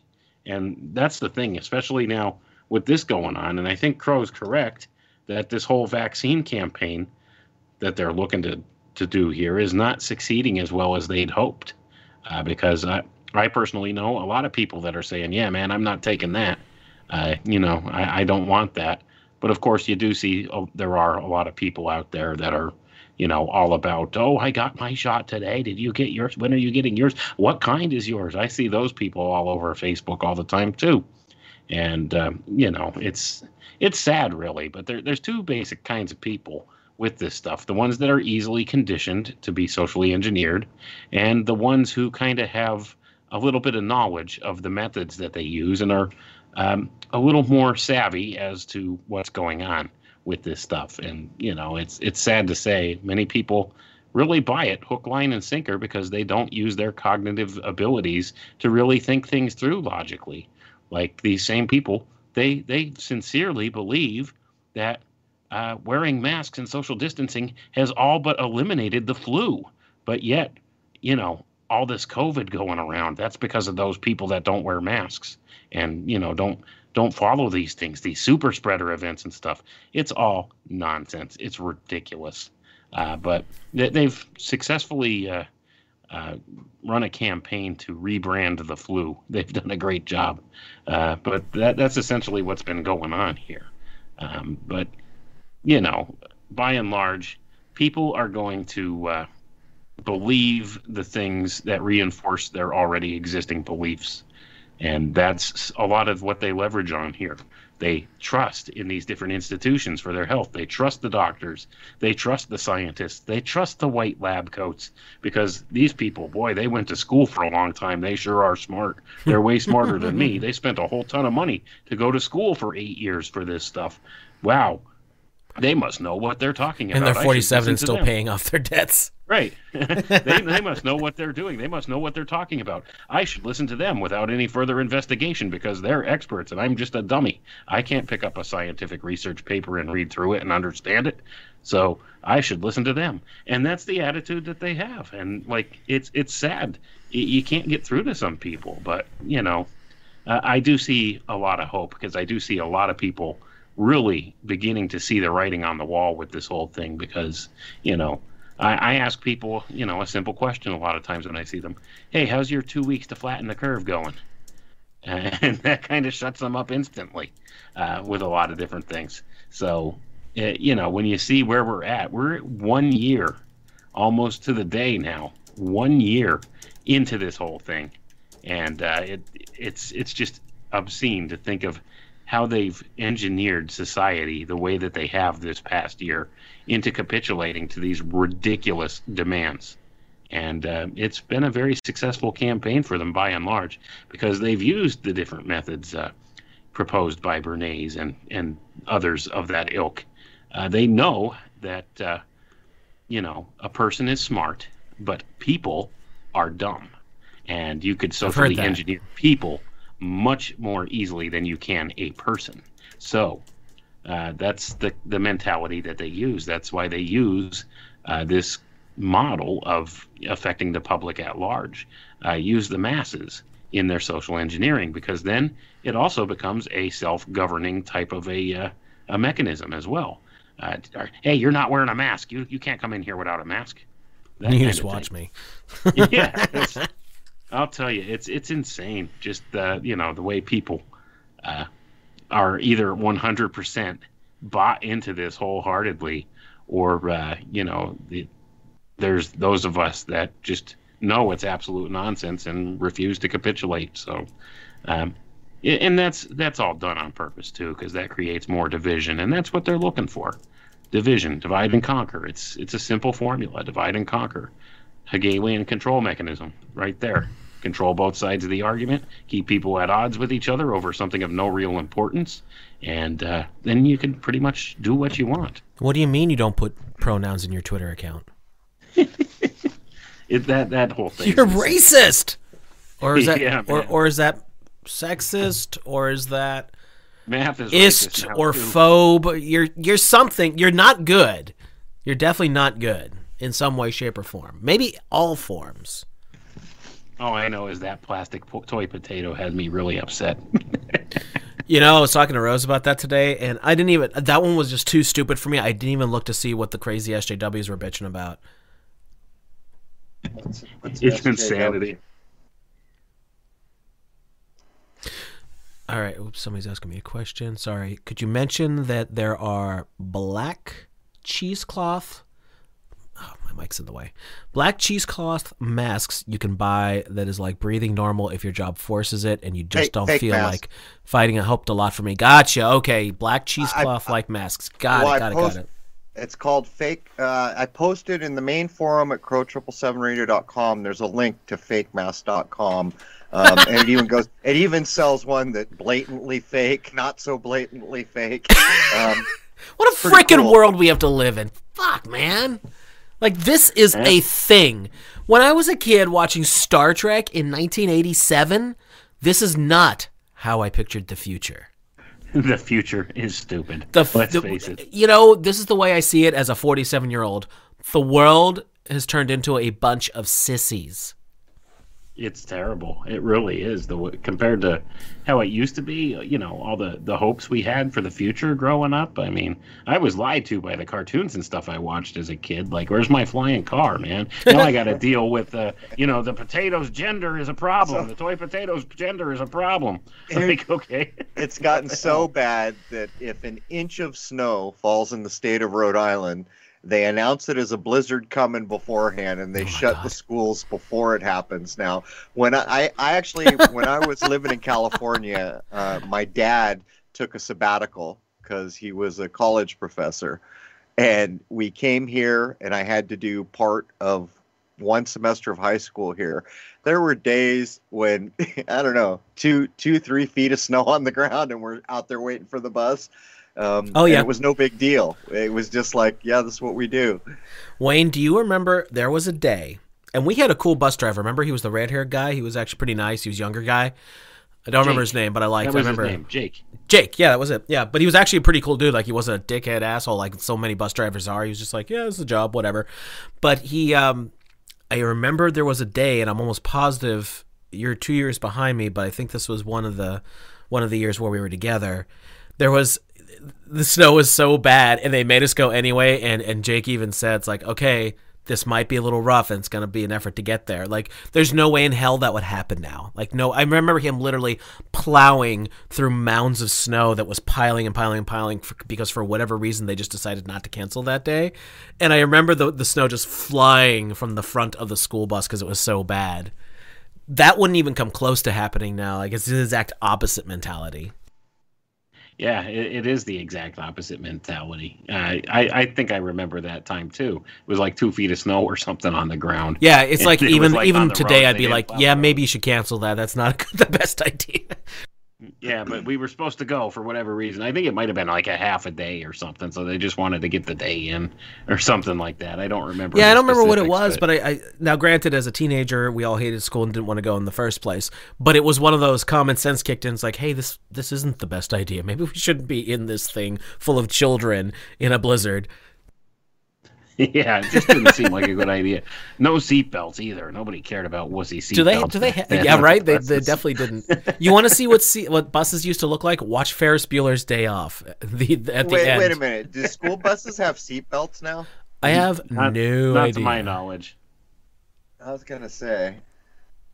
Yeah, I haven't seen a school bus other than the one my buddy Sam, who's the farmer here. He bought an old school bus and converted it into. He put up lights, grow lights, and all the stuff because he's a farmer. He grows sprouts. He's a really cool dude. He's a good friend of mine now, actually. He converted the whole thing, like ripped everything out completely. He got like this white marine paint of some kind. I don't remember what it's called, but it water seals everything. He did the entire inside of the bus with this stuff, and then has shells and everything to grow all his microgreens and all the other stuff that he grows. I was like, wow, that's innovative. That is really cool. And the damn thing still runs on top of it. Mobile microgreens. It could be. It's not really meant to be mobile, but hypothetically, he's only renting the properties he's at now, so he grows sprouts. Actually, his real name isn't Sam Sprouts, but he goes by Sam Sprouts. His name is Sam, but it's great that that's what he does with it. And when I finally saw the finished product, I was like, "Damn, that's innovative." I'm impressed. But that's actually who my daughter works for now. She works for him 2 days a week. So get to be friends with your local farmers, folks. I highly recommend it. Okay, let's see where we at in the document here. Prices as a source of meaning. Because the most obvious barrier to adopting new behavior is cost, lowering prices should be the best way to improve adoption. Why is cost the behavior? I would also suggest not wasting shit. It's because of the World Bank that statement is true. But prices have many meanings besides a value in exchange. You don't say, World Bank. Prices at or near zero may constitute a special threshold, according to a review by two people you've never heard of. People are willing to adopt many health goods at a price of zero or almost zero, but almost completely unwilling to adopt it at prices just slightly above zero. The study demonstrates this effect for deworming medicine, mosquito nets, water disinfectants, and soap. By the way, those are all things that everyone in the world should have stupid cheap access to. I don't care who you are. The World Bank could put a mosquito net in every hand in this world and not dent 1 hour of one day's earnings. Are you kidding me? The one of the clubs would have to give up one cigar each for that to happen. I don't even think it would cost 1 day a week. Cigar. Just one day a week, and only once. But still. It appears that prices contain at least two different signals for people. First, low prices make things more affordable, but free means something special. When prices fall towards zero, free may convey a social norm. We all should be doing this. Free allows people to experiment with a product when they are uncertain of its value, and free can have an effective influence. An individual is excited to have won the opportunity to get something free. You know, free is an interesting concept. Some things deserve to be free and paid for by the government. I personally feel education's one of them. Medicine is one of them without the need of keeping it by a stranglehold. But sometimes when you give something away for free, people also, interestingly, this is an interesting psychological thing, they don't value it as much as if they had to put hard-earned money to it. But those things shouldn't be crisscrossed, like medicine, medical practices, things like that, should not be intertwined with let's gouge the shit out of somebody.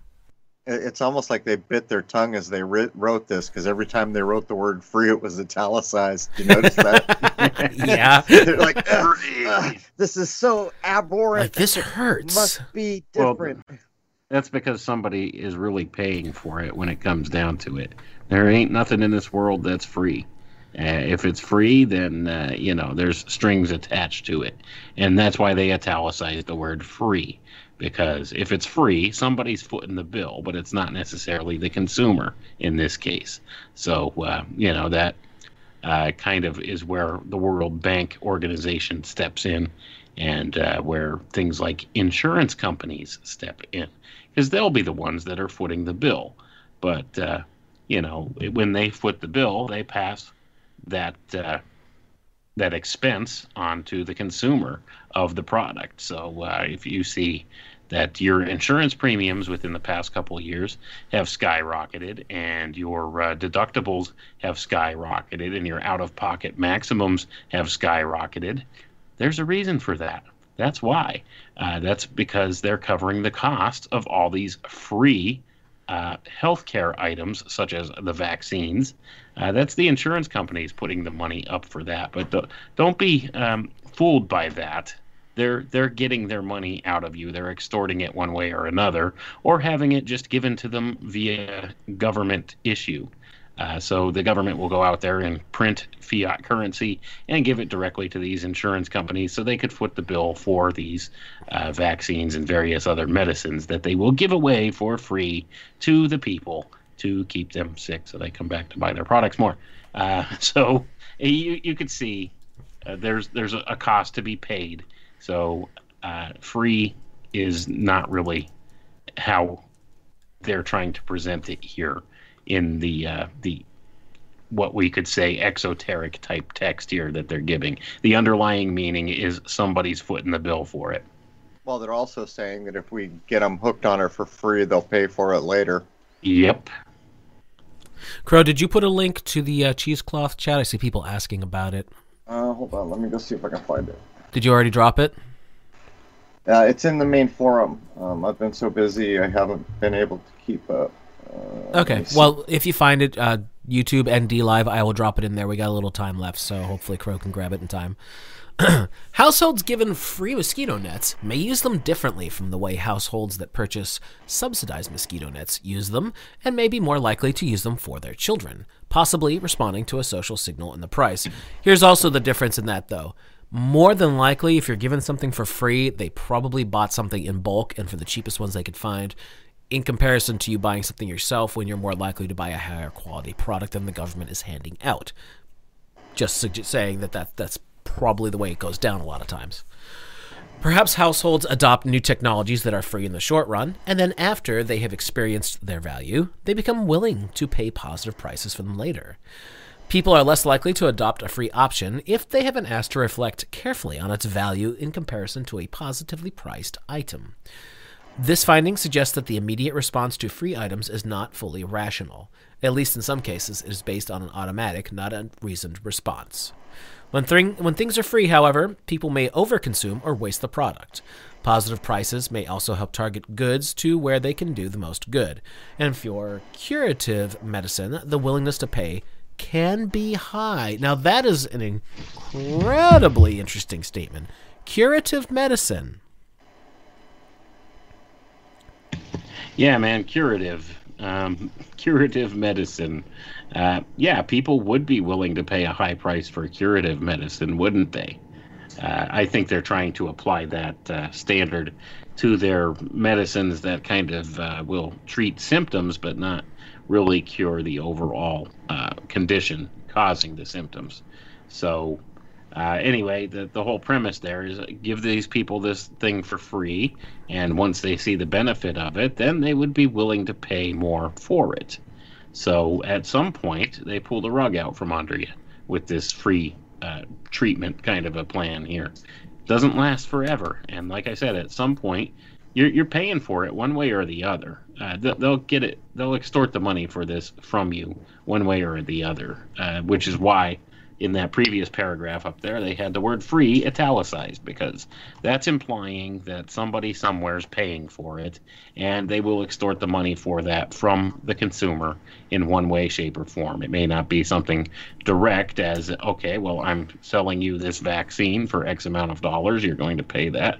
That's not how it works exactly. You're paying for the service of the health insurance, and then the health insurance service pays for it. But they do pass the cost on to the consumer, and you can make no bones about that whole thing. That happens all throughout the markets of the world. And when you have the World Bank Group involved, you better guarantee that somebody at the top of the power chain there at the World Bank is looking to turn a profit on the whole condition. So they're not going to foot the bill for something without receiving back more in return for it. By the way, the link to the fake mask thing is in both YouTube and D Live. Everyone enjoy. Make sure you have a shit-eating grin on your face every time you use it, because that's funny. And you can see it. And you can see it. All right, let's see. Where did I leave off? There we go. You could tell people this is a great new technology. It's paper thin. Tell them it's nanotech. It's nanotech. People believe anything if you say it's nanotech. It doesn't have to cover my face. It's got reverse ion technology. You could say it's quantum too. They believe that horse shit just as well. Quantum nanotech. It's a quantum nanotech mask. Don't you know? This is a quantum virus net. And what's interesting about that statement? It's all poppycock. The cognitive effect of free or minimal pricing is a new area of research in developing countries, and much will be learned over the coming decade.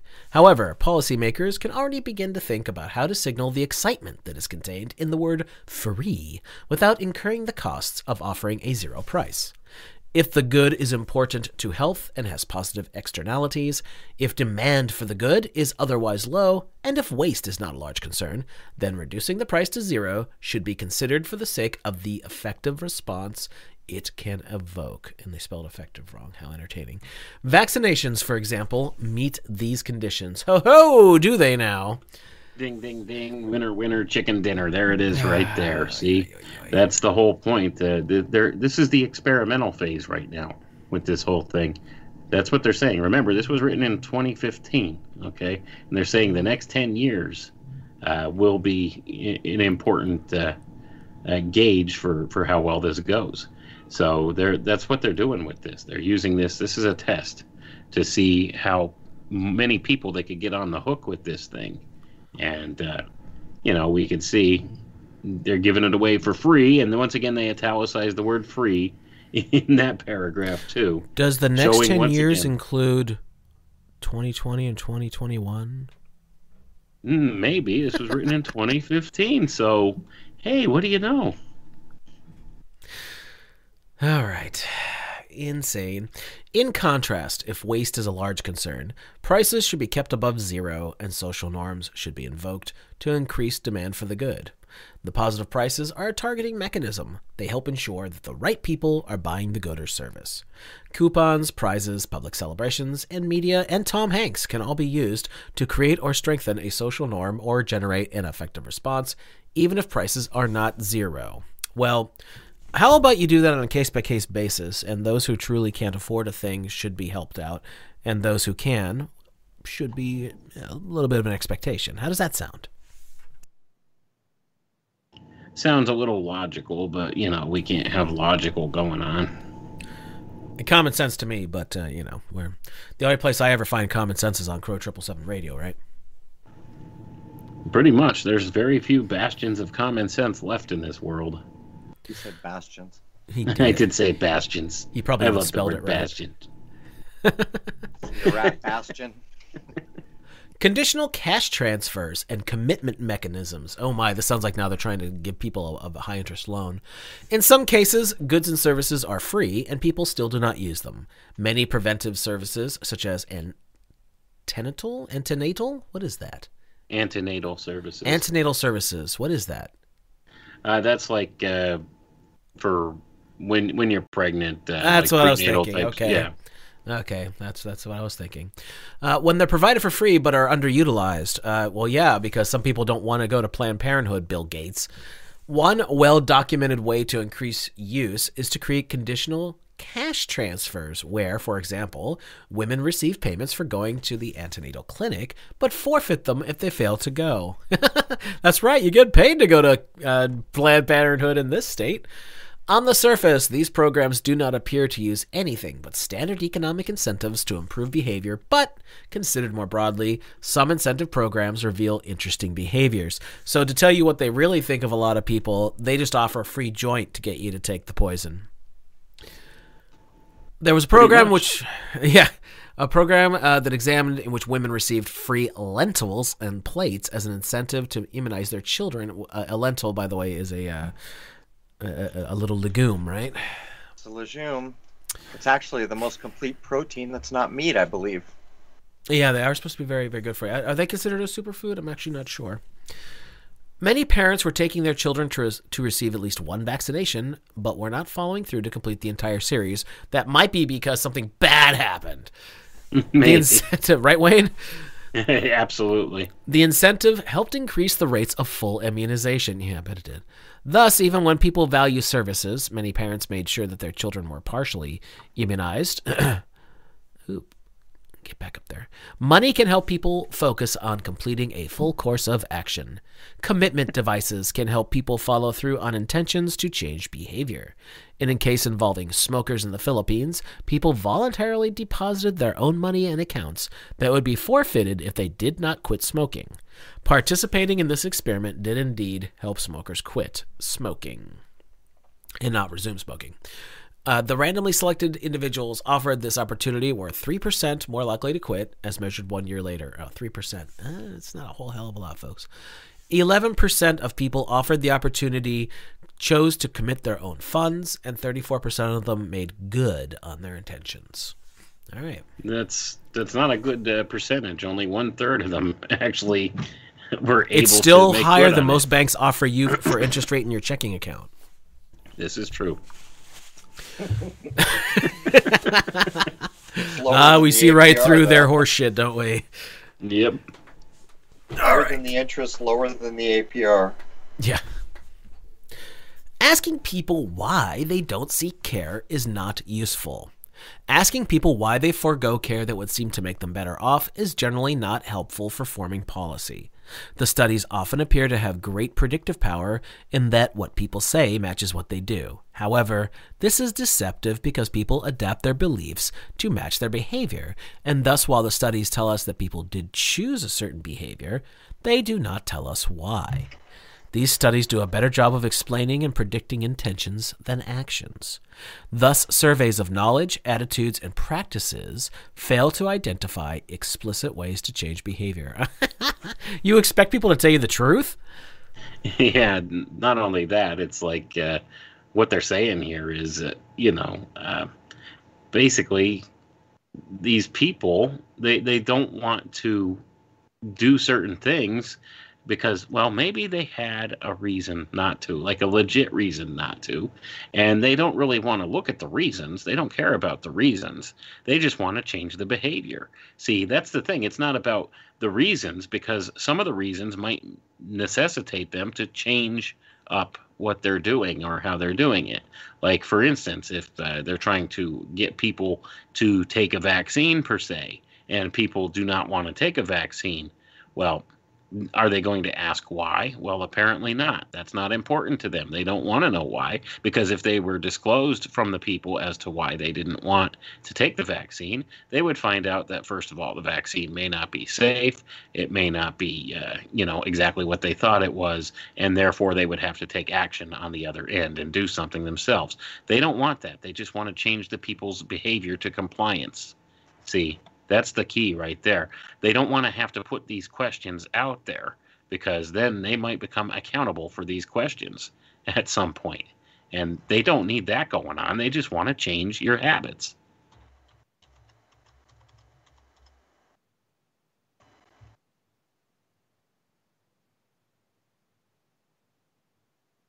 And crickets. Oops, my bad. I didn't know my monologues were that boring, man. My apologies. Sometimes I forget that I hit the mute button. I was muted. Yeah, I was too. Double mute. See, a lot of people, here's why that happens, just so everybody knows, a little behind the scenes information. I had a lot of people bitching at me that they could hear me breathing because my mic was so good. Even though I'm not like right on top of my mic, I kind of hang off to the side of it. Apparently, it was still sensitive enough to pick it up. So I've developed the habit that as soon as I'm done speaking, I hit mute on my mixer. But occasionally that happens where I'm distracted for too long and I forgot that I'm muted, and I just go and start reading and nobody can freaking hear me. It's kind of funny, really, if you think about it. So let me start that over, because I read 3 pages before I realized. Improving follow-through and habit formation. As discussed, sometimes people form intentions to adopt preventive actions, but do not follow through. They intend to change, but before an activity becomes a habit, it is difficult for them to maintain the energy and focus to carry out their good intentions. Fun fact here I learned being a corporate dick sucker, we were always told that it takes 30 days to form a habit, so that you could use this as a weapon against your customers. The key to behavioral interventions is to make the long-term benefits of adherence salient in the short term. Individuals often do not need information about distant benefits. They need to experience immediate benefits. A good example of how immediate benefits can help improve adherence is HIV/AIDS treatment in Africa. Despite significant additional difficulties in access, education, and information, it was found that baseline adherence to antiretroviral therapy, or ART, I like ART better, that's easier to say, was much higher among African patients than among patients in developed countries like the United States, primarily because the African patients were sicker when they first received care and therefore felt the benefits of ART more immediately. Well, that makes sense, of course.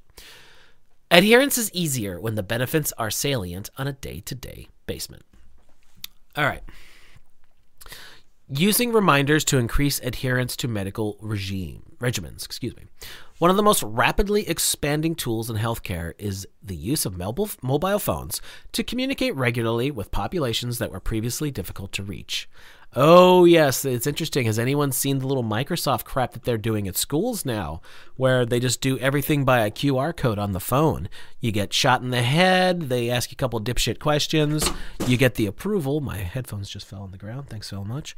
And the little thing pops up on your phone, and then you could go to the next gate and get buzzed in, and you could actually go to school that day. Isn't that lovely? Thanks, Microsoft.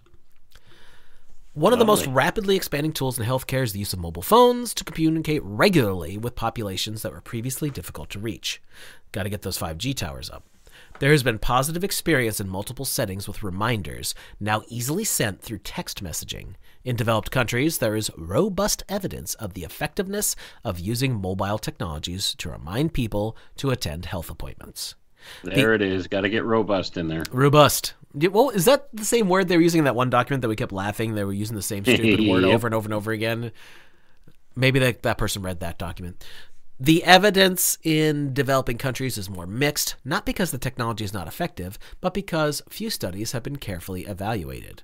Systematic reviews of the existing evidence in developing countries recommend implementation and scaling up, but caution that little evidence points to what works best in different situations. They suggest that mobile messages are more likely to be effective when there is follow-up, when the message is personally tailored to the recipient, and when the frequency, wording, and content are highly relevant to the patient. Blasting text messages to large portions of the population, reminding them all of the things they can do to improve their health, is likely to be a waste of resources. The messages are not salient or tailored. Indeed, it was found that daily messages about adherence to ART for HIV/AIDS are not effective, but that weekly messages are, suggesting that people are not forgetting to take their medicine, which is taken daily, but rather need a reinforcing message on a less frequent basis. Okay, well, So there it is. They're using the technology in order to help, implement their programs and keep people doing the things they want them to do. So you can see how it's being used as a tool to tailor to each individual as well. And this is where like AI comes in and these different algorithms and things, because they could tailor a custom message specifically to you and blast it across your phone on a semi-regular basis to remind you to do something. Did you get your vaccine today? CVS is offering a $25 gift card if you get your vaccine within the next 3 days, that kind of thing. That's kind of what they're talking about here. That's what they're going to be doing with this stuff if they haven't already started. Crow, take a look at the message I just put in there for you. I'm going to do the next paragraph while we do. Triggering community-level responses. Patients are more likely to adopt a new health practice when their experience with the provider has been positive, or if they have positive responses from the community. A good experience with the provider gives patients a sense of immediate satisfaction when they follow through, similar to the sense of satisfaction from conforming to community norms. In the latter case, community feedback becomes the benefit. Thus, even when there are no immediate benefits to adherence or adoption, community reinforcement can be generated by encouraging adoption at the community level. That's right. Everybody wear your masks at the store, even though there's no real benefit to it, but everybody else is doing it. So, and the states around me, surrounding Louisiana, have all canceled all that horse crap, and the dipshits in Louisiana are still doing it for the most part. Crow, do you have an answer for that? I don't wear a mask. No, to the question that's in Skype. Oh, hold on. Brave New World. Yeah, I think Rose nailed it. The Light of Egypt, volumes 1 and 2. I did get a book with both volumes in it. It's kind of a must because it reframes the way you could think about things, if nothing else. Yeah. No, didn't we do a couple of years ago? Didn't we do a chapter out of that or something like that? That was just very to the point. Like it really nailed it. I think we were gonna, but I don't know if we did it. I don't remember. We've done over 300 shows now. That's 25 days straight if you want to listen. Actually, it's more than that because some of our episodes go long. Yep, that's true. and that's just from Crow 777 radio. Wouldn't it be cool to know everything we've done everywhere? Yeah. A lot of hours put in, that's for sure. It's a little overwhelming when I think about it, because people ask me all the time, what episode is this? What episode is that? I was like, that's what I've got Rose for. I have no idea. Well, what I do with my clock cycles in my brain is writing the next episode or producing the next episode. Well, to be fair, the way that I label things is definitely not helpful to that end, but the point is the way I'm doing it works. In the same way it's difficult for us to track down an episode, it's hard for them to do censorship. I never put a guest name in the title because that's how you draw the lines, and that's what the internet was built for, tracking. So just so people know why I title the way I do. But it does make it hard. Let me take a look here, because we're getting close to 2 hours here, and I know everybody's tired. Okay, we're almost done with this. We might want to just cut down to the conclusion.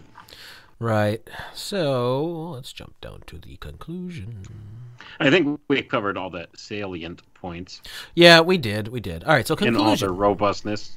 It was very robust. Kind of like that wine that I was drinking. Italicized. And the cheese that I like, it's robust. And the coffee, that's robust too. Understanding that people think automatically, interpret the world based on implicit mental models, and think socially allows policymakers to make major strides in improving health outcomes. Individuals sometimes value information highly, for example, when seeking curative care, but at other times, providing information is not sufficient to get people to change behaviors that undermine health.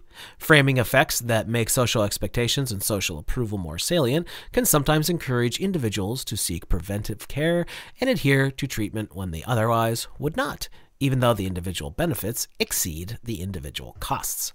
Individuals can suffer from an intention-action divide, and so can healthcare providers, and commitment devices and reminders can narrow those divides. Appealing to social expectations and professional standards can lead to significant improvements in the actions of providers.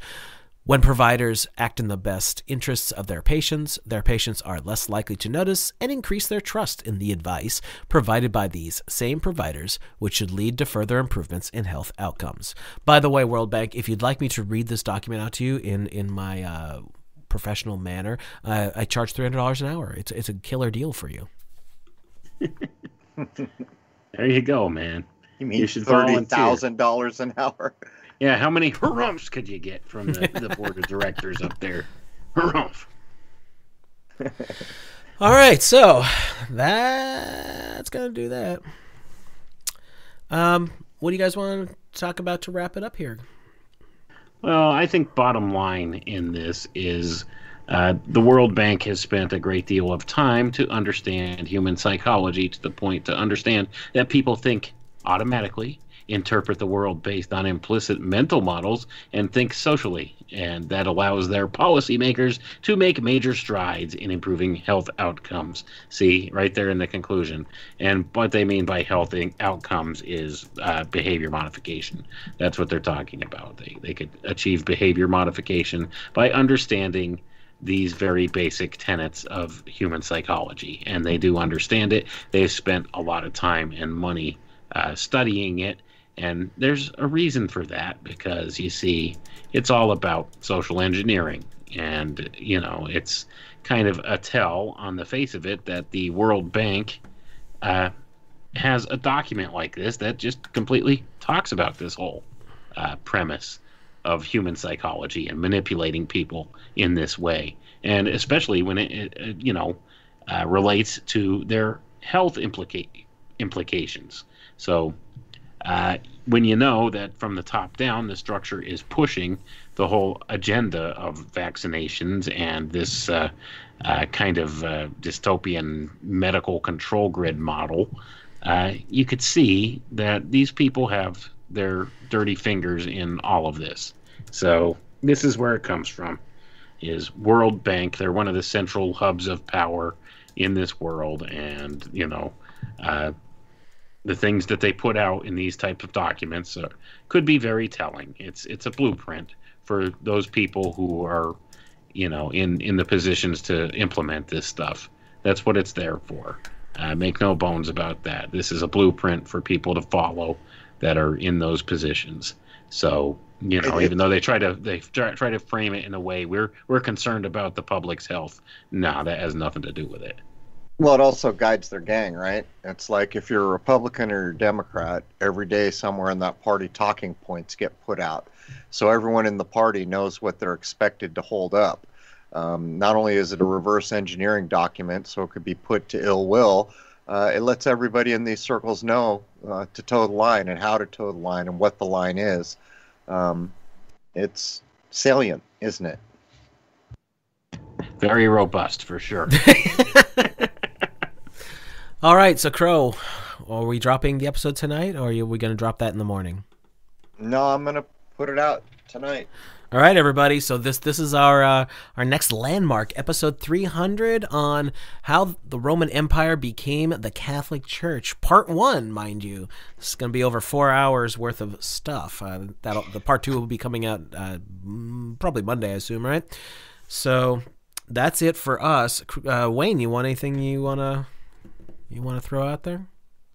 Yeah, man, I just recorded the other day with our buddy Billy Ray Valentine, so he should be putting that out sometime soon, his show, The Infinite Fringe. So I'll be on there.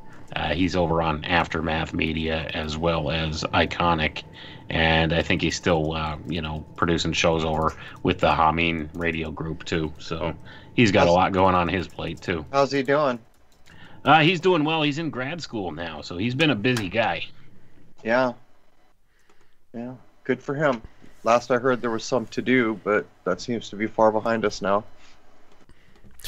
All right, I guess that's going to do it for us tonight. By the way, Rose and the Great Baldini, I'm assuming, are doing the Poppycock Report in the morning. Hopefully I'm not putting my foot in my mouth in there because I didn't ask them, but generally it's every Tuesday and Thursday morning, so I know that they've got quite the fan base going for that as well. So that'll be the next thing you hear from us after the episode drops tonight. So, all right. I know we were kind of light and bantered a lot tonight, but I we need that sometimes, don't we? Maybe it's time we make like a bunch of babies and head out. Well, yeah. All right. Thanks, everybody. You're appreciated. Glad to have over 400 people here on YouTube. And how many do we have on DLive? I didn't even look. Let's see what we got in DLive. 100 viewers, it says. Cool. That's great. Over 500 people live. And I know by tomorrow it'll be a couple thousand. So, hey, at least we're reaching some people, right? Oh, by the way, I will be at the Solar Return Festival that our friend Karen B is putting on. I'm going to be playing half hour, 45 minutes-ish. I'm not entirely certain yet of an acoustic set of my original material. So, let me get the link for that because I don't know it off the top of my head, but I want to give it to everybody in case you're interested and aren't aware of it. Solar Return Festival. But it's on March 27th in Greenville, South Carolina. Here we go. Let me grab the link and give it to all you fine folks. If my Google would work. There we go. Okay. That was weird. It's almost like they're watching me or something. But that would never happen. Spooky. Spooky action, ladies and gentlemen. Just like old Albert said. All right. There is the thing. I haven't asked Karen to know how many people have actually got tickets so far. But hey, it's going to be just like Flattoberfest. No masks. It's actually, I love this. It's in a Shriners Hall. And guess who is the one group that doesn't have to follow the rules? That's why we're going back there again. That was great. So anyway, hope to see you there. It'll be a great big hug fest because we're not afraid of no ghosts. All right, everybody. Thanks. Take care.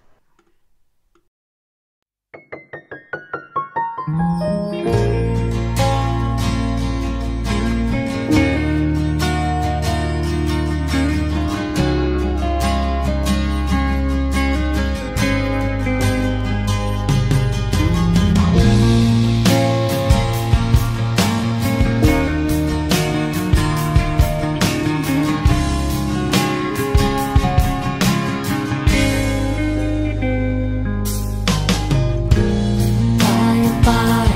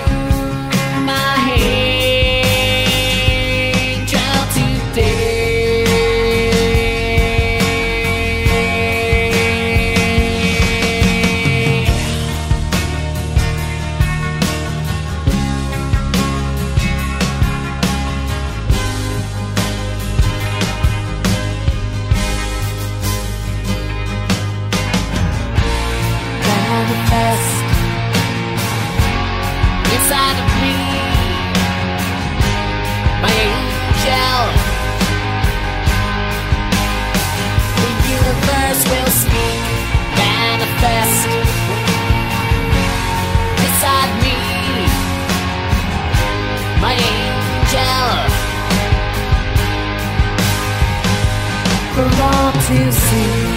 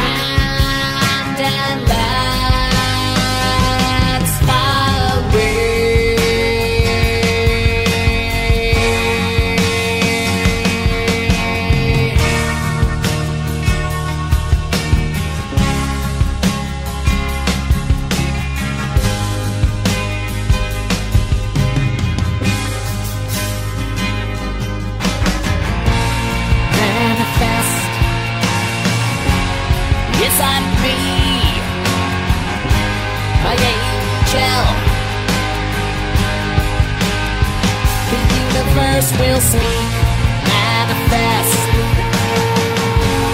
beside me, my angel,